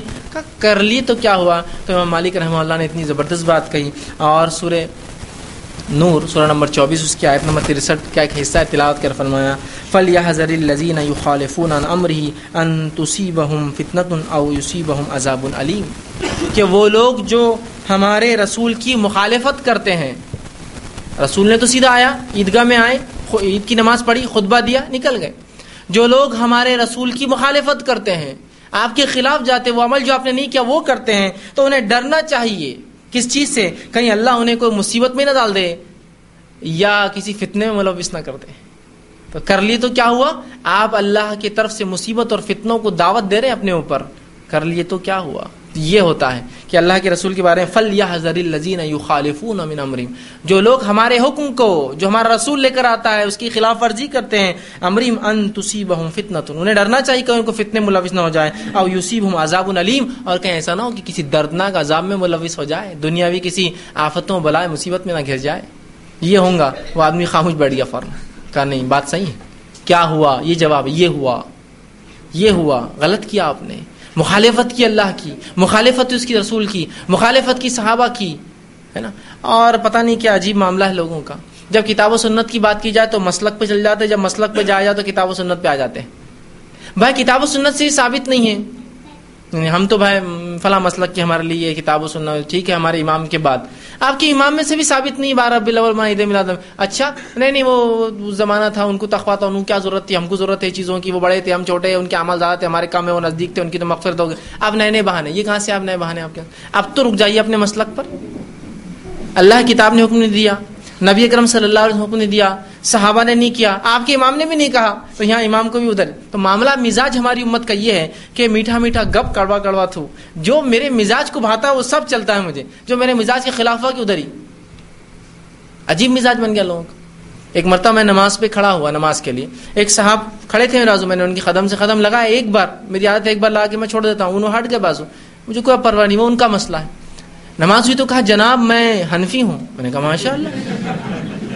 بڑی بات ہے. تو کیا حنفی مسلک میں قدم سے قدم لگانا نہیں ہے؟ تو کہا اچھا نہیں. وہ اتفاق سے مدرسہ ہی تھا. وہ مفتی صاحب وہ قدم سے قدم نماز میں لگانا کیسا ہے؟ تو انہوں نے کہا سب بندی کے لیے قدم سے قدم اور کاندھے سے کاندھا ضروری ہے. تو وہ خاموش بیٹھ گئے. میں نے کہا آپ کیسے حنفی ہیں؟ امام کا نام تو بدنام کر دیا میرے سامنے بول کر, لیکن یہی نہیں پتا آپ کے امام نے کیا کہا. تو لوگ صرف اپنے مفاد کے لیے بن جاتے ہیں اس وقت فلاں فلاں, لیکن اگر انہیں سے پوچھا جائے ماشاءاللہ آپ حنفی, اچھی بات ہے, جو معاملہ اللہ کتاب کے رسول سے ثابت نہیں ہوتے تو آپ امام ابو حنیفہ کے اقوال لیتے ہیں, اچھی بات ہے, میں اس کا برا نہیں مانتا ہوں. لیکن سوال یہ ہے کہ آپ ہر قول بھی نہیں لیتے نا, جو من بھاتا ہے وہ چیز لیتے ہیں, جو من دل کو نہیں بھاتا چھوڑ دیتے ہیں. ٹھیک ہے, تو یہ نہیں ہونا چاہیے مزاج. مزاج یہ ہونا چاہیے کہ میں اللہ کی کتاب اس کے رسول کی سنت, ہاں بات سمجھ میں نہ آئے, وضاحت نہ ہو, تو پھر کسی امام نے جو وضاحت کی وہ لینے میں کوئی حرج نہیں. پھر انشاءاللہ پھر چاہے امام ابو حنیفہ ہو, امام شافعی ہو, امام احمد بن حنبل ہو, اس زمانے کے ہو یا اس قدیم زمانے کے ہو یا جدید ہو, کوئی مسئلہ نہیں. پھر اس لیے کہ بات واضح نہیں ہے تو آپ لے سکتے ہیں پھر, لیکن واضح بات کو چھوڑ کر اپنے آپ کو فلاں مسلک پہ ڈالنا, پھر جب وہ مسلک میں نہیں تھٹ جاتے. اب اکثریت ہمارے پاس اپنے آپ کو حنفی کہتی ہے, لیکن دیکھیے ہر کام وہ کر رہی ہے جو خود مسلک نے اجازت دی. 12 ربیع الاول کی, عید میلاد کی, 22 رجب کی, کنڈوں کی, 11ویں کی, نیاز کی دی کیا؟ ہم بات کریں تو ہم حنفی ہیں, لیکن جب بات ہوگی تو نہیں وہ کرنا پڑتا, وہ زمانے میں کہاں تھے. بات تو یہی ہے نا, پھر آپ کہاں ٹکے؟ تھالی کے بیگن جیسی بات ہے آپ کی, جہاں موقع ملا وہاں لڑک جا رہے ہیں آپ, جہاں فائدہ نظر آئے ادھر چلے آپ. یہ نہیں ہونا چاہیے پھر. تو یہاں بتائیے کسی نے یہ منایا ہے کہ یہ دن کر لیے تو کیا ہوا؟ بڑا عجیب بہانہ. میں بھی یہ کہتا ہوں کئی بار کہ کر لیے تو کیا ہوا, اچھی باتیں ہیں آپ کی, لیکن تھوڑا سا اس پہ سوچیے نا. کر لیے تو کیا, سوچیے, تھوڑا غور کیجیے. فجر کی نماز ہم 2 رکعت پڑھتے ہیں, ظہر کی 4, عصر کی 4, مغرب کی 3, عشاء کی 4. یہ 3 اور 2 الگ ہی دکھتے ہیں نا, فجر اور مغرب. ہم پوری نمازوں کو 4 کر لیں گے, فجر بھی 4, مغرب بھی 4, باقی دیکھو باقی 4 ہے نا. تو کیا اس کی اجازت ہے مجھے؟ نہیں کر لیے تو کیا ہوا, 2 رکعت فجر میں بڑھ جائیں گی, 2 سورہ فاتحہ پڑھ جائیں گے, 6 تسبیحات رکوع کی بڑھ جائیں گی, 12 تسبیحات سجدے کی اللہ کی حمد و ثنا بڑھ جائیں گی, 1 قاعدہ بڑھ جائیں گا. مطلب اللہ کے رسول پہ درود اور سلام بڑھ رہا ہے, کیوں نہیں کر سکتے؟ آپ کہیں گے نہیں, نبی اکرم صلی اللہ علیہ وسلم کیا آپ مخالفت کر رہے ہیں. تو میں یہی کہہ رہا ہوں, کر لیے تو کیا ہوا؟ آپ اللہ اس کے رسول کی مخالفت کر رہے ہیں. آپ یہ اعلان کر رہے ہیں کہ ان کو نہیں پتا تھا, ہم کو پتا یہ عید ہے, ان کو نہیں پتا تھا, ہم کو پتا یہ دن نیاز ہے, ان کو نہیں پتا تھا, ہم اپنے آپ کو بڑا بتا رہے ہیں, جبکہ دین نبی اکرم صلی اللہ علیہ وسلم زمانے میں مکمل ہو گیا. اب آئیے 12 ربیع الاول منانے کی وجوہات جو لوگ دیتے ہیں, چونکہ آج میرا موضوع یہی تھا کہ میں اس کے بارے میں کچھ معاملہ رکھوں گا. یہ محبت رسول کی علامت ہے, یہ عشق رسول کی علامت ہے. جو نبی سے محبت کرتا ہے عید میلاد مناتا ہے, جو نبی سے نفرت کرتا ہے اور فلاں کرتا ہے اور یہ فلاں اور فلاں, یہ لوگ اس کے منکر ہے, فلاں ہیں. سوال یہ ہے کیا واقعی میں نبی سے محبت عید میلاد منانے سے ثابت ہوتی ہے کسی بھی درجے میں؟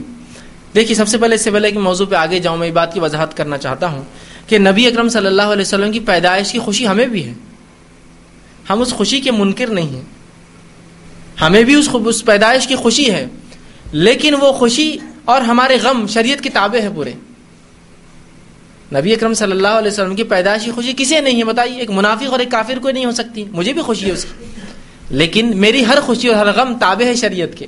وہ کہیں گی تو مناؤں گا اور اس کا اظہار کروں گا, وہ نہیں کہیں گی تو رک جاؤں گا, ہے نا. ہر خوشی اور غم ہمارے شریعت کے تابع ہے.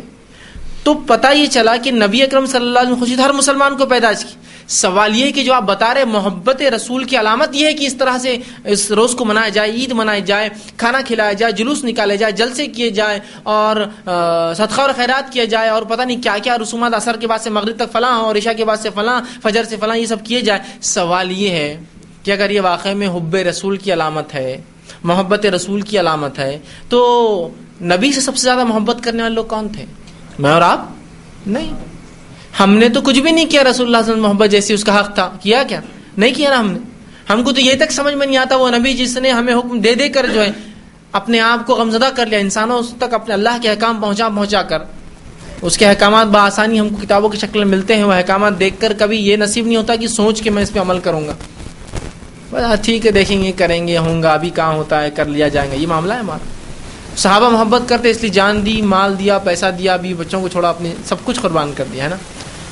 تو اگر یہ واقعی محبت رسول کی علامت ہے تو بتائیے مجھے کہ کتنے صحابہ نے یہ دن منایا کسی بھی درجے میں. میں اب اس میں کچھ وہ نہیں, کسی بھی درجے میں لسٹ اور ہائیسٹ جس کو بولیں کم سے کم اور زیادہ, کس صحابی سے ثابت ہے کیا کہ اس صحابی نے اس دن کو کوئی ذکر کیا, اس دن میلاد کا جلوس کیا, اس دن رسم کیا، اس دن کھانا پکایا، اس دن جو ہے فلاں کیا، اس دن کوئی دعائیں کی، اس دن کچھ بھی کیا، مجھے ایک واقعہ دیجیے. ایک واقعے کی محتاج ہے ہم لوگ. تو مسلمان ہونے کے ناطے ہم تو جو ہے دلیل کے محتاج ہوتے ہیں نا، اللہ کی کتاب کے محتاج ہیں. صحابہ کے آثار آ جائے تو ہم آگے بڑھیں گے، ورنہ ہم تو فل اسٹاپ رہتا لگا دیتے ہیں. اگر یہ محبت رسول کی علامت ہے تو کسی صحابی نے کبھی یہ دن منایا کیا؟ میں یہ سوال کر رہا ہوں. میں کچھ دن پہلے انٹرنیٹ پہ بیٹھا تھا تو ایک صاحب نے لکھا رہے آپ خلاف بولتے ہیں عید میلاد النبی کی. علامہ ابن تیمیہ لکھتے ہیں کہ اگر سلف اس کو منا لیتے تو اس میں کوئی حرج نہیں تھا. میں نے کہا یہی تو خصوصیت اس آدمی کی کہ کیا لکھا ہے اس نے. سلف منا لیتے تو منا سکتے تھے، تب ہمارے لیے جائز تھا. سلف نے منائے نہیں تو ہم کہاں سے منا سکتے. جس کو بولتے ہیں یہ گریٹنس ہوتی ہے کہ انسان کی یہی خصوصیت اس کی اعلیٰ درجہ ہوتا ہے کہ وہ کیا لکھ رہے ہیں کہ نبی کی پیدائش ظاہر سی بات ہے خوشی ہونا چاہیے، مجھے بھی، آپ کو بھی ہونا چاہیے، لیکن ہماری خوشی تابع ہے کسی کی، اس وجہ سے ہم اس کو ویسے نہیں منا جیسے لوگ مناتے ہیں اپنے دل کی حد تک. اور وہ خوشی محبت ہے، اور محبت اطاعت ہے. اس اطاعت کر کے ہم بتاتے ہیں کہ ہاں ہم نبی سے محبت کرتے ہیں نا. تو وہ کیا لکھ رہے ہیں ابن اللہ ابن تیمیہ، واقعی میں خیال صحیح ہے ان کا. وہ لکھتے ہیں کہ اگر سلف منا لیتے تو کوئی حرج نہیں ہوتا، لیکن سلف نے چونکہ منایا نہیں تو ہم بھی نہیں منا سکتے. مطلب وہ انہوں نے خالی اتنا لکھا، سلف منا لیتے تو کوئی حرج نہیں تھا. میں نے کہا آگے بھی لکھتے کہ یہی تو خصوصیت تھی اس آدمی کی کہ جب لکھ رہا ہے قلم تو یہ کہہ رہے ہیں کہ سلف منا لیتے تو کوئی حرج نہیں، لیکن یہی دلیل ہے کہ نہیں منایا تو تم بھی مت مناؤ میرے بھائی. ان کو حرج نہیں تھا تو انہوں نے نہیں کیا، تو تم کیوں آگے بڑھتے ہو؟ جس چیز میں جب حرج نہیں تھا تو انہوں نے نہیں کیا تو تم کیوں جو ہے ایسا کام کرتے ہو انہوں نے نہیں کیا. تو یہی خصوصیت ایک عالم کی. آپ اس کی بات کو سمجھیے، اس پہ غور کیجیے کہ کس طرح سے وہ دلیل لے کر آ رہے اپنی بات کی کہ سلف کو خوشی تھی اس کی، منا لیتے تو کوئی حرج نہیں تھا، لیکن یہی دلیل ہے کہ انہوں نے نہیں منایا تو ہم بھی نہ منائیں. ٹھیک ہے. تو بہرحال محبت رسول کی کوئی علامت، عشق رسول کی کوئی علامت جلسے جلائس آپ کی پیدائش منانا نہیں ہے میرے بھائی. اگر ہوتا تو صحابہ مناتے اس کو، سب سے پہلے خلفاء راشدین مناتے، اس لیے کہ 2 سسر ہے تو 2 داماد ہیں. ابوبکر صدیق سسر ہے، چلو ان کا زمانہ بڑا کم تھا نہیں منا سکے. عمر ابن خطاب یہ بھی سسر ہے اور 10 سال خلافت کی اور زبردست خلافت. یہ ایسی کوئی خلافت نہیں تھی جس میں کوئی حملہ ہوا، بارڈرز پہ تھی سب جنگیں. مسلمان حکومت اپنے سینٹر میں آب و تاب پر تھی، اپنے عروج پر تھی. تو کوئی ایسے حالات بھی نہیں تھے کہ ابوبکر صدیق کے زمانے میں جو حالات تھے کہ خود لوگوں نے مرتد ہو گئے تھے بہت سے لوگ اور ان کے خلاف جنگ ہونا، کچھ بھی نہیں، ایک دم سکون بھرے علاقہ. اچھا عثمان ابن عفان رضی اللہ کم و بیش 10 سے 12 سال اپنے خلافت کی. آپ تو 2 بیٹیوں سے آپ کا نکاح ہوا ہے نا. انہوں نے کیوں نہیں منایا؟ عشق رسول، محبت رسول نہیں تھا ان کو. اچھا اس کے بعد علی بن ابی طالب رضی اللہ عنہ، بھائی بھی ہے رشتے میں، آپ کے داماد بھی ہے، اپنے رسول سے محبت بھی کرتے ہیں، ان کے بڑے فضائل آتے ہیں حدیث کے اندر. انہوں نے کیوں نہیں منایا میرے بھائی؟ ان کو نہیں سمجھ میں آئی تھی. ارے چلیے اس کے بعد کے دور میں جو ہے صحابہ 110 ہجری میں آخری صحابی کا انتقال ہوا، 100 سال تک صحابہ رسول اللہ کے بعد جیے، کسی نے منایا کیا؟ اس کے بعد اماموں کا دور آیا اور امام احمد بن حنبل کم و بیش 240 ہجری میں انتقال کر گئے، تو 240 سال گزر گئے، کسی نے نہیں منایا. اس کے بعد کے ادوار میں آپ کو محدثین کا دور ختم ہونے تک 470 ہجری تک بھی آپ کو ایک واقعہ نہیں ملے گا اس کو منایا گیا کبھی. تو سوال یہ اب کہاں جاؤں میں؟ نہ خیر القرون میں ملتا ہے رسول اللہ کے زمانے میں، نہ صحابہ کے، نہ تابعین کے، نہ اماموں کے، نہ سلف صالحین کے. پھر کہاں سے اس کی دلیل؟ کسی امام نے تک باب باندھنا تھا اپنے فقہ کے اندر عید میلاد النبی کے فضائل اور مسائل. ہونا چاہیے نا، مسلک میں ہونا چاہیے نا، ہر چیز کی دلیل ہوتی ہے نا. فقہ بھی کوئی چیز ہے نا، ظاہر سی بات ہے، دین کی ایک سمجھ ہے، وہ بھی کہاں ہے اس میں کوئی باب ہے کسی امام کا؟ تو یاد رکھیے یہ سب خرافات ہے، یاد رکھیے. اس لیے کہ آپ مخالفت میں کر رہے ہیں اللہ کے رسول کی، آپ نے کبھی نہیں کیا. نہیں آپ غلط ہے، آپ غلط ہے. اللہ کے رسول صلی اللہ علیہ وسلم یہ دن منایا. اچھا کیسے منایا؟ حدیث میں آپ نے فرمایا کہ میں پیر اور جمعرات کو روزہ رکھتا ہوں، اور پیر کو روزہ اس لیے رکھتا ہوں کہ پیر اور جمعرات کو نام عمل اللہ کے پاس پیش ہوتے، اور میں اللہ نے مجھے پیر کے دن پیدا کیا تھا. دیکھیے دلیل ہے. تو اللہ کے رسول نے سالگرہ، برتھ ڈے، میلاد نہیں منائی، ہفتہ منایا. ہر ہفتے روزہ رکھتے تھے. تو آپ بھی ہر پیر کو منائیے پھر. اور کیسے؟ روزہ رکھ کر، ہے نا. تو آپ پتہ چلا کہ اللہ کے رسول نے، اللہ نے چونکہ آپ کو پیدا کیا تھا اس کے شکر میں ہر اس دن روزہ رکھا جس دن آپ پیدا ہوئے، پیر کا دن، اور اس دن نام اعمال بھی. 2 باتیں ایک ساتھ ہو گئی تھی، آپ کی پیدائش اور نام اعمال جا رہے تھے اللہ کے پاس، دونوں مکس ہو گئے. تو کہا میں شکر میں کرتا ہوں کہ اللہ نے اس دن پیدا کیا، اور نام اعمال بھی اللہ کے پاس جاتے ہیں. تو ہفتہ منایا نا، آپ سالہ کیوں منا رہے؟ شریعت کی دلیل تو بہت مخصوص ہے نا پھر. اور وہ بھی روزہ رکھ کر، کھا پی کے، ناچ گا کر، جھنڈے لگا کر کہاں منایا آپ نے؟ کھا پی کر نہیں نا، بھوکے رہا، روزہ رکھا کہ اللہ کا شکر مجھے پیدا کیا تھا اس دن اور نبی بنایا. اور اس دن عام اعمال جاتے ہیں تو امت کو بتانے کے لیے کہ تم بھی روزہ رکھو. تو یہ تو دلیل ہے روزہ رکھو آپ اس دن نفل، نہ کہ آپ جو ہے پیدائش کا دن نکالو. نہیں نہیں نہیں نہیں، آپ سمجھ نہیں پا رہے ہیں. قرآن میں بھی اس کا حوالہ ہے. ماشاء اللہ قرآن آ گیا تو پھر جی اب جھک جانا پڑتا آدمی. جی بتائیے. قرآن میں ہے کہ تو انہیں چاہیے، اللہ رب العزت قرآن کے نزول کی طرف فرماتا ہے تو ہم نے اپنی کتاب کو نازل کیا تو انہیں چاہیے کہ اس کے جو ہے خوشی منائیں. کسی خوشی منائیں؟ قرآن کے نازل ہونے کی. تو قرآن کے نازل ہونے کی خوشی، تو قرآن جس پہ نازل ہو اس کی پیدائش کی خوشی. سبحان اللہ، دلیل مل گئی. اور نعرے فلاں نعرے فلاں، لیکن نعرے ضروری ہے. بات سمجھ میں آ گئی نا. اللہ نے فرمایا کہ ہم نے قرآن کو نازل کیا تو لہٰذا سورہ یونس کی ایک آیت ہے انہیں چاہیے کہ خوشی منائیں. تو جب قرآن کے نازل ہونے پہ خوشی تو جس پر اترا اس کی خوشی، اوہ پھر تو بس جو مڑتی پوری مجلس ہے نا فلاں. اس لیے کہ آپ کو سمجھنے دینا ہی نہیں ہم نے. جب تک آپ ہماری جیبیں بھر رہے ہیں، ہمارا پیٹ بھر رہے ہیں، تو ہم نے آپ کو سمجھنے دینا ہی نہیں ہے. سمجھ رہے ہیں بات کو؟ جاننے والوں نے آپ کو سمجھنے دینا ہی نہیں کہ کیا ہے. بس آپ لگے رہیے بس نعرے والوں کے اندر، کچھ مت سمجھیے. تو لگ گئے اس میں. اچھا بات تو صحیح ہے. تو اس آیت سے تو پتہ چل رہا ہے کہ عید قرآن مناؤ، کہ انہیں چاہیے خوشی منائیں. قرآن اترا تو رمضان کے اندر قدر کے اندر منائیے. آپ قدر کی رات قرآن اترا نا، وہ چاہے 21 کی تھی، 23 تھی، 25، 27، تو 5 راتیں مناؤ. اور ماشاء اللہ منا ہی رہے ہم، تو خوشی منا ہی رہے نا. ان راتوں کو جا کر اللہ کی عبادت کر رہے ہیں، اللہ نے ایک تحفہ دیا ہے نا، تو وہ خوشی اس معنی میں. دوسرا، صحابہ نے شاید تو کیسا سمجھا میرے بھائی؟ صحابہ نے کہ اللہ کے رسول نے کبھی منائی کیا عید کی قرآن نازل ہونے کی خوشی؟ یا کبھی صحابہ نے یہ کہا کہ اس آیت سے یہ معلوم ہوتا ہے کہ قرآن اترنے کی خوشی منائی جائے اور جس پہ قرآن اترا اس کی خوشی اس سے زیادہ؟ یا کسی تابعین نے؟ اس لیے کہ صحابہ کی زندگی جو ہے نا کٹر ہوتی ہے.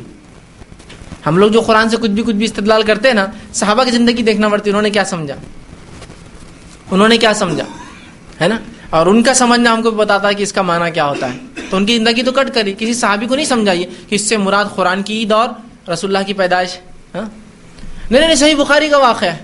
اب جان دو قرآن کو آپ کو نہیں سمجھ میں آ رہا، آپ کو نہیں سمجھیں، اس لیے کہ جو بات سامنے والے کو ایسا لگے کہ آپ ان تھوڑا ہوا تو آپ کو نہیں سمجھیں گے، یہ تو بڑی بات ہے. چلیے آگے. صحیح بخاری سے بھی ثابت ہے عید میلاد النبی منا. اچھا ماشاء اللہ. صحیح بخاری سے بولے تو اللہ کتاب کے بعد اس کتاب کی اہمیت. اچھا ٹھیک ہے بتائیے. تو صحیح بخاری کی روایت ایک صاحب دینے لگے کہ عید میلاد النبی منانا افضل ہے، اس کا ثواب ہے، اس دن مغفرت ہوتی ہے. وہ کیسے؟ بہت بڑے ڈاکٹر صاحب وہ بھی ٹی وی پہ آتے ہیں، بیچارہ اللہ رحم کرے ان پر. وہ شروع دلیل دے رہے ہیں. کیا دلیل ان کی؟ کہ عباس رضی اللہ عنہ کے خواب میں ابو لہب آیا. تو عباس رضی اللہ عنہ پوچھا ابو لہب کیسے حالات ہیں جہنم میں، مطلب اپنے بھائی سے خیر خیریت لے رہے جہنم کی. تو عباس رضی اللہ عنہ فرماتے ہیں کہ میں نے پوچھا، خواب کی بات ہے یاد رکھیے، یہ خواب دیکھا انہوں نے کہ اپنے بھائی کو انہوں نے دیکھا اور پوچھا ابو لہب کیسے حالات ہیں. تو کہا رفاقہ نہیں ملا یہاں بھی، دنیا میں میں خلاف تھا لیکن یہاں سکون نہیں ملا، جہنم میں گیا میں. لیکن ایک دن تھوڑا سا مجھے رفاقہ مل جاتا ہے، تھوڑی ڈھیل ملتی ہے. کہا کس دن؟ تو کہا پیر کے دن. تو کہا کیوں؟ تو کہا میں نے اللہ کے رسول صلی اللہ علیہ وسلم جب پیدا ہوئے تو اس کی خوشی میں اپنی باندی صوبیہ کو آزاد کیا تھا. اس کی غلام تھی، لونڈی تھی. اس نے بھتیجا مجھے پیدا ہوا، اس کی خوشی میں ایک لونڈی کو آزاد کر دیا تھا. ان کا طریقہ تھا کہ کچھ نہ کچھ صدقہ خیرات، اولاد کی پیدائش تھی تو اپنے بھائی کو بچہ ہوا تو ابو لہب کو خوشی ہوئی کہ بھتیجا ہوا مجھے، ایک لونڈی صوبیہ کو آزاد کر دیا. تو کہا صوبیہ کو چونکہ میں نے اللہ کے رسول صلی اللہ علیہ وسلم کی پیدائش پر آزاد کیا تھا، بس اس دن مجھے رفاقہ ملتا ہے، اتنے دن ڈھیل ملتی ہے. سبحان اللہ. جب ابو لہب کو مل سکتی ہے تو پھر ہمیں کیا؟ نعرے شروع کر دو پورے یہاں سے. ابو لہب کو فائدہ ہو رہا ہے تو میں تو مسلمان ہوں نا. سوال یہ سب سے پہلا، یہ عباس رضی اللہ عنہ کا خواب ہے، خواب. اور یہ خواب آپ نے دور جہالت میں جب آپ کافر تھے تب دیکھا تھا. لیکن یہ بات تو ہے کافر کا خواب بھی سچا ہو سکتا ہے نا، کیوں نہیں ہو سکتا ہے نا. سورہ یوسف کے اندر وہ جو دو لوگ تھے جنہوں نے یوسف علیہ السلام سے خواب پوچھا، دونوں غیر مسلم تھے لیکن دونوں خواب سچ ہوئے نا. تو کافر کا خواب بھی غیر مسلم کا ہو سکتا تھا، ہم وہ نہیں کر رہے. لیکن سوال یہ خواب تھا، خواب میں آپ نے یہ دیکھا، اللہ کے رسول صلی اللہ علیہ وسلم مہر لگائی کہ اس بھی ہاں بات صحیح ہے، ایسے ہی ہو رہا، چھوٹ دی جا رہی ہے. امام بخاری نے صرف روایت کیا اس کو، خواب کو. اس سے کوئی فضائل ثابت ہوتے ہیں، کوئی مسائل نکل رہے ہیں، کوئی اللہ کے رسول اٹیسٹ کر رہے ہیں، کوئی صحابہ کہہ رہے ہیں کہ ہاں ہاں یہ بالکل صحیح ہے اور ہمیں بھی چاہیے ہم لونڈی آزاد کریں. اب سوال یہ ہے جس کو ابو لہب کی سنت پر عمل کرنا ہے تو وہ کرے، پھر لونڈی آزاد کرے، پیسہ دے. لیکن عمر کی سنت، ابو بکر کی سنت بھی یہ نہیں ہے، عمر کی بھی نہیں ہے، عثمان کی نہیں ہے، علی کی نہیں، اس لیے کہ رشتہ دار، اس لیے ان کا نام خاص لے رہا ہوں. نہ حسن اور حسین کی ہے، نہ فاطمہ ہے رضی اللہ عنہ اجمعین، ان تمام کی تو نہیں ہے، نہ ہی رسول اللہ کی مہر ہے. تو اب جس کو ابو لہب کی سنت پہ عمل کرنا ہے وہ کرتا رہے پھر، اور جس کو صحابہ کی جو ہمیشہ کی جنت چاہتے تھے، ایک دن کا رفاقہ جہنم میں نہیں چاہتے تھے، ان کی سنت تو یہاں موجود ہے. یہ ہمیشہ کی جنت چاہ رہے ہیں نا، ایک دن کا جہنم کا رفاقہ چاہنے والے لوگ ہیں. تو ابو لہب کی سنت ہے کہ بھائی ایک دن خوب جشن منا لے، جہنم میں جائیں گے، ایک دن بچ جائیں گے بس. اگر یہ حدیث کو صحیح بھی لے لے تو اس سے پتہ ہی چل رہا کہ عید میں اچھا اس کو بھی ایک دن رفاقہ مل رہا پیر کے دن، ان کو بھی ایک ہی دن رفاقہ ملے گا. پھر تو ہم یہ چاہ رہے ہیں کہ ایک دن کا رفاقہ، ہم تو ہمیشہ کی رفاقت رسول اللہ کی صحبت چاہتے ہیں اور ہمیشہ کا فائدہ. تو جس کے لیے آپ کو رسول اللہ صلی اللہ علیہ وسلم کو اور صحابہ کی سنت کو دیکھنا پڑے گا. ان میں سے کسی نے بھی اس حدیث کو ایسا نہیں سمجھا کہ اس دن صدقہ اور خیرات کیا جائے. بھائی کہاں سے کہاں بات ملا رہے ہو لا کر، یہ کیا دلیل ہے؟ یہ من گھڑت باتیں ہیں. کیا صحابہ نے کبھی سمجھا اس حدیث کو ایسا؟ تو صحابہ کی زندگی کٹر ہے، برابر لا کر انسان کو ٹریک پہ کھڑے کر دے. تو کوئی یہ محبت رسول کی علامت نہیں، کوئی عشق رسول کی دلیل نہیں، کوئی قرآن حدیث سے ثابت نہیں، کسی مسلک سے اس کا وجود نہیں، کسی نے نہیں کیا. بھائی کہاں سے شروع ہوا؟ تو یاد رکھیے یہ عید میلاد النبی یا رسول اللہ کی پیدائش منانا، اس کے تعلق سے اقوال، دو چار اقوال. اس میں سے ایک مشہور معروف قول یہ ہے کہ کم و بیش تیسری صدی، چوتھی صدی ہجری، 350 ہجری کے بعد یا 362 ہجری میں فاطمی خلیفاؤں نے اس کو شروع کیا ہجری میں. تو گویا 622 سال ملا لے تو سن عیسوی تقریباً 1100 سن عیسوی کے اندر پہلی بار فاطمی خلیفہ جو کہ شیعہ تھے، یاد رکھیے مصر میں ان کی حکومت تھی، انہوں نے پہلی بار رسول اللہ کی میلاد پر چھٹی کا اعلان کیا. کہا کہ آپ وسلم پیدا ہوئے تھے، آپ وسلم لہٰذا ہم چھٹی منائیں گے. اور یہ بھی کچھ لوگ لکھتے ہیں یورپ کے انفلوئنس میں ہوا. کچھ لوگوں نے یہ کہا کہ جب عثمانی خلافت جو یورپ میں گئی، انہوں نے دیکھا کہ وہ کرسمس مناتے ہیں بڑے دھوم دھام سے اپنے نبی کا، تو کہا ہمارا نبی تو افضل ہے ان سے، تو لہٰذا ہم بھی جو ہے برتھ ڈے منائیں گے، میلاد منائیں گے. پچھلے سال میں نے جینتی کا لفظ استعمال کیا تھا، جینتی ہے نا. عید میلاد النبی مطلب محمد صلی اللہ علیہ وسلم کی جینتی. اتنے گالیاں دی میرے کو نیٹ کے اوپر کہ گالیاں پڑھنے کو بھی آپ کو شرم آئیں گی، کیونکہ اب کمنٹس آتے رہتے ہیں تو میں دیکھتا رہتا ہوں. خیر کوئی بات نہیں، میں کہتا ہوں بیچاروں کو سمجھ نہیں، دیکھا ہو سکتا کل سمجھ میں آئے، تو ظاہر سی بات ہے وہ معصوم ہے، تو ان کی گالی کا جواب تو ہم کو دینا نہیں. خوب گالیاں دی. اب پیپر تو آج صبح سے بھرے ہوئے ہیں کہ یہ دن جو ہے، مراٹھی پیپر دیکھیے اٹھا کر، خود ہمارے بھائیوں نے لکھا ہوا لیکھ، غیر مسلم نے لکھا کہ یہ دن جیسا کہ بدھ جینتی فلاں ہوتی ہے، اسی طرح مسلمانوں کی یہ جو ہے محمد صاحب کی جینتی ہے. میں نے کہا مجھے کیوں گالیاں دی، اب ان کو بھی گالیاں دو جا کر سب کو. اب مان لیا آپ نے جینتی، تو میں نے صحیح کہا تھا یہ جینتی ہے بھائی، آپ جو منا رہے جینتی ہے. نہیں آپ نے تو رسول اللہ کو ان کے ساتھ ملا دیا. میں نے نہیں ملایا، تم نے ملایا. میں تو بول رہا ہوں صرف، میں نے کہاں ملایا، میں کہاں کہہ رہا ہوں کہ رسول اللہ کی جینتی اور میں مناؤں گا، میں تو کچھ نہیں کر رہا ہوں. آپ نے جینتیاں منا کر وہی حرکت کی نا. ایک جینتی ہوتی ہے جس میں اودے فرارے، اودے جھنڈے، اودے فلاں ہوتے، ایک جینتی جس میں لال جھنڈے، لال فرارے، لال کپڑے ہوتے، ایک جینتی جس میں ہرا ہے. فرق کیا ہے؟ سیم ہے نا، وہی گلال، وہی کلر، وہی پٹاخے، وہی تماشا، صرف اتنا ہماری جینتی میں اونٹ رہتا آگے. چھوٹے موٹے لوگ پیدل چلتے، گاڑیوں پہ چلتے. بڑی قوم ہے تو بڑا کچھ تو پہچان الگ ہوگی نا. ہاتھی رہتے ہمارے جینتیوں میں نا، ایک پتہ نہیں ایک بار ہاتھی بھی لائے تھے کسی نے جلوس میں. تو میں نے کہا میں نے کیا غلط بولا میرے بھائی، سب دنیا میں جینتی ہوتی ہے. کرشن کی جینتی آپ ساؤتھ انڈیا میں دیکھو، ہاتھیاں، گھوڑے، اونٹ، پیادے ہے نا، پورے لے کے ایک رتھ لے جاتے ہیں، پورا سین وہ پانی میں سے کیسے پورا مناتے ہیں. تم نے بھی وہی کیا. ابھی شروعات ہے اور بڑے شہروں میں ہو گیا، یہ آگے آپ دیکھیں گے یہ سب ہوگا. تو بہت برا لگا لوگوں کو. میں نے کہا میں نے کیا برا کہا؟ تم نے اپنے نبی کو نیچے گرایا، میں نے نہیں. تم نے لے آ کے ان کی صفوں میں کھڑا کر دیا، میں نے نہیں کھڑا کیا. میں تو ممتاز الگ رکھتا ہوں اپنے آپ کو اور اپنے نبی کو کہ وہ ایسا نہیں ہے. اس کا وہ اتنا عام آدمی نہیں کہ آپ اس کی جینتی اور فلاں منائیں. اس کا پیغام اصل تھا، اس کی پیدائش اصل نہیں تھی. تو ہمارے لیے محمد بن عبداللہ اصل نہیں تھے، محمد رسول اللہ تھے. یہ ہے صلی اللہ علیہ وسلم، یہ اصل تھا ہمارے لیے. تو آپ کی پیدائش معنی نہیں رکھتی، آپ کا پیغام معنی رکھتا ہے. یقیناً پیدائش کی خوشی مجھے بھی ہے اور وہ خوشی ہر مومن کو ہوتی ہے، لیکن وہ خوشی کا طریقہ شریعت کے مطابق جیسے صحابہ نے کیا، کوئی اظہار نہیں، کچھ نہیں، بس نبی اللہ نے دیا تھا، بس اس کی خوشی دل میں سب کو ہے اور ہونا چاہیے. لیکن نبی سے محبت در حقیقت نبی کی اطاعت ہے. معلوم آپ کو نبی سے محبت کا معنی نبی کی اطاعت ہے. اور آئیے کہ واقعہ سنیں، عبداللہ ابن مسعود رضی اللہ عنہ ایک مرتبہ مسجد نبوی میں آ رہے تھے. نبی اکرم صلی اللہ علیہ وسلم کی کان میں آواز پڑی اور کہا اے وہ شخص جو کھڑا ہے بیٹھ جا. عبداللہ ابن مسعود رضی اللہ عنہ جو ہے حدیث میں آتا ہے کہ آپ چوکھٹ پر تھے، مسجد نبوی کی چوکھٹ پر تھے یا ایسی جگہ تھی جہاں چپلیں ہیں. جو ہی آواز سنی تو ایک پر چوکھٹ کے باہر تھا، ایک پر اندر، اور چوکھٹ پہ بیٹھ گئے چپلوں میں. مسجد نبوی کے اندر آ رہے ہیں. اب میں اس بحث میں جانا، وہ چوکھٹ تھی نہیں تھی، بتانے کا مقصد یہ کہ اس کے اندر آ رہے تھے، دروازے میں تھے.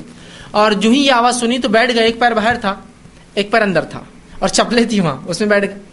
جب آپ صلی اللہ علیہ وسلم خطبہ دے چکے، اس کے بعد کہا اے عبداللہ، ہم نے تم سے کہاں کہا تھا کہ اے وہ شخص جو کھڑا ہے بیٹھ جا؟ میں تو فلاں کو کہہ رہا تھا. ایک آدمی خطبے میں شاید کھڑا ہو گیا تھا، آپ اس کو کہہ رہے تھے بیٹھ جاؤ. خطبے میں کھڑے رہنا چاہیے. نماز پڑھنا الگ بات ہے لیکن کھڑے مت رہو خامخواہ، بیٹھ جاؤ، یا کچھ وہ ہو سکتا ہے ڈسٹرب کر رہا ہوں ادھر ادھر، آپ نے کہا بیٹھ جاؤ، سکھا رہے تھے کہ بھائی صاحب خطبے میں نہیں ہونا آواز بہت. تو ہم نے عبداللہ تم کو تو نہیں کہا تھا وہ شخص جو کھڑا ہے بیٹھ جا، تم کیوں بیٹھ گئے؟ تو عبداللہ ابن مسعود فرماتے اللہ کے رسول ہمیں کیا معلوم آپ کس سے بول رہے تھے، ہمیں بھی کیا معلوم آپ کس سے بول رہے تھے، بس آپ کی آواز ہمارے کانوں میں آئی، میرے کان میں صرف آپ کی آواز آئی. تو میں نے یہ سوچا عبداللہ اب ایک پیر جو تو مسجد نبوی میں ڈال چکا اور دوسرا ڈالیں گا تو یہ پیر تیرا مسجد نبوی میں نہیں جائیں گا، جہنم کی آنکھ میں جائیں گا، اس لیے میں وہاں بیٹھ گیا. مجھے کیا معلوم آپ کس کو کہہ رہے، کان میں آواز آ گیا ہے وہ شخص جو کھڑا ہے بیٹھ جا. تو میں نے یہ سوچا کہ عبداللہ اب تیرا دوسرا پیر مسجد نبوی میں نہیں جائیں گا، اگر ڈالیں گا تو جہنم کی آنکھ میں جائیں گا، تو ہم تو وہیں بیٹھ گئے.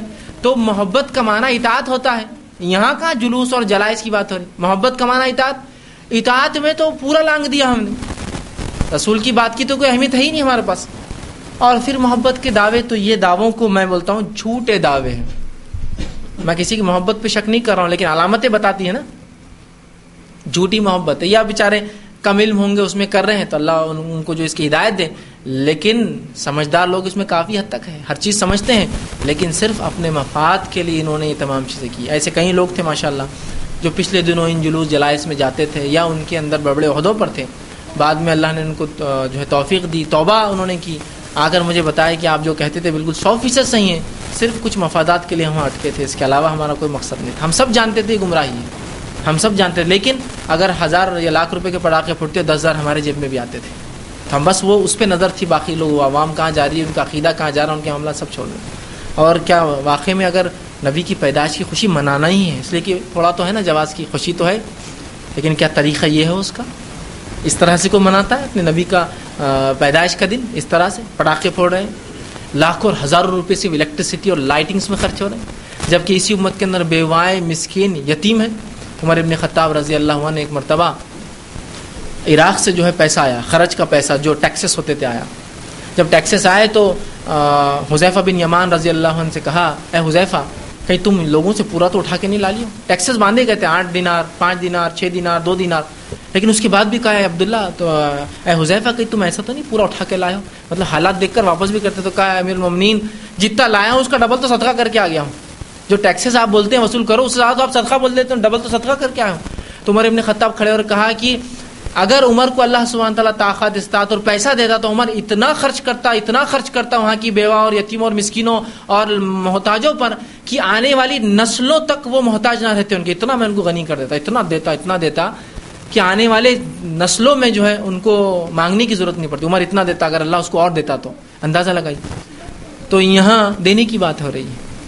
تو یتیم ہیں، بیوائیں ہیں، مسکین ہیں، مسافر ہے، اور کیا کچھ نہیں تکلیف اس امت کو. آج ایسا تو حال نہیں ہے کہ امت جو ہے سونے کے نیوالے کھا رہی ہیں، بہت مشکل ہے. اللہ کی کچھ کو دے رہا ہے نعمت تو شکر ادا کرے، ورنہ دوسرے بھائیوں کے حالات ویسے نہیں. یاد رکھیے بھوکے بھی ہے بہت سے لوگ.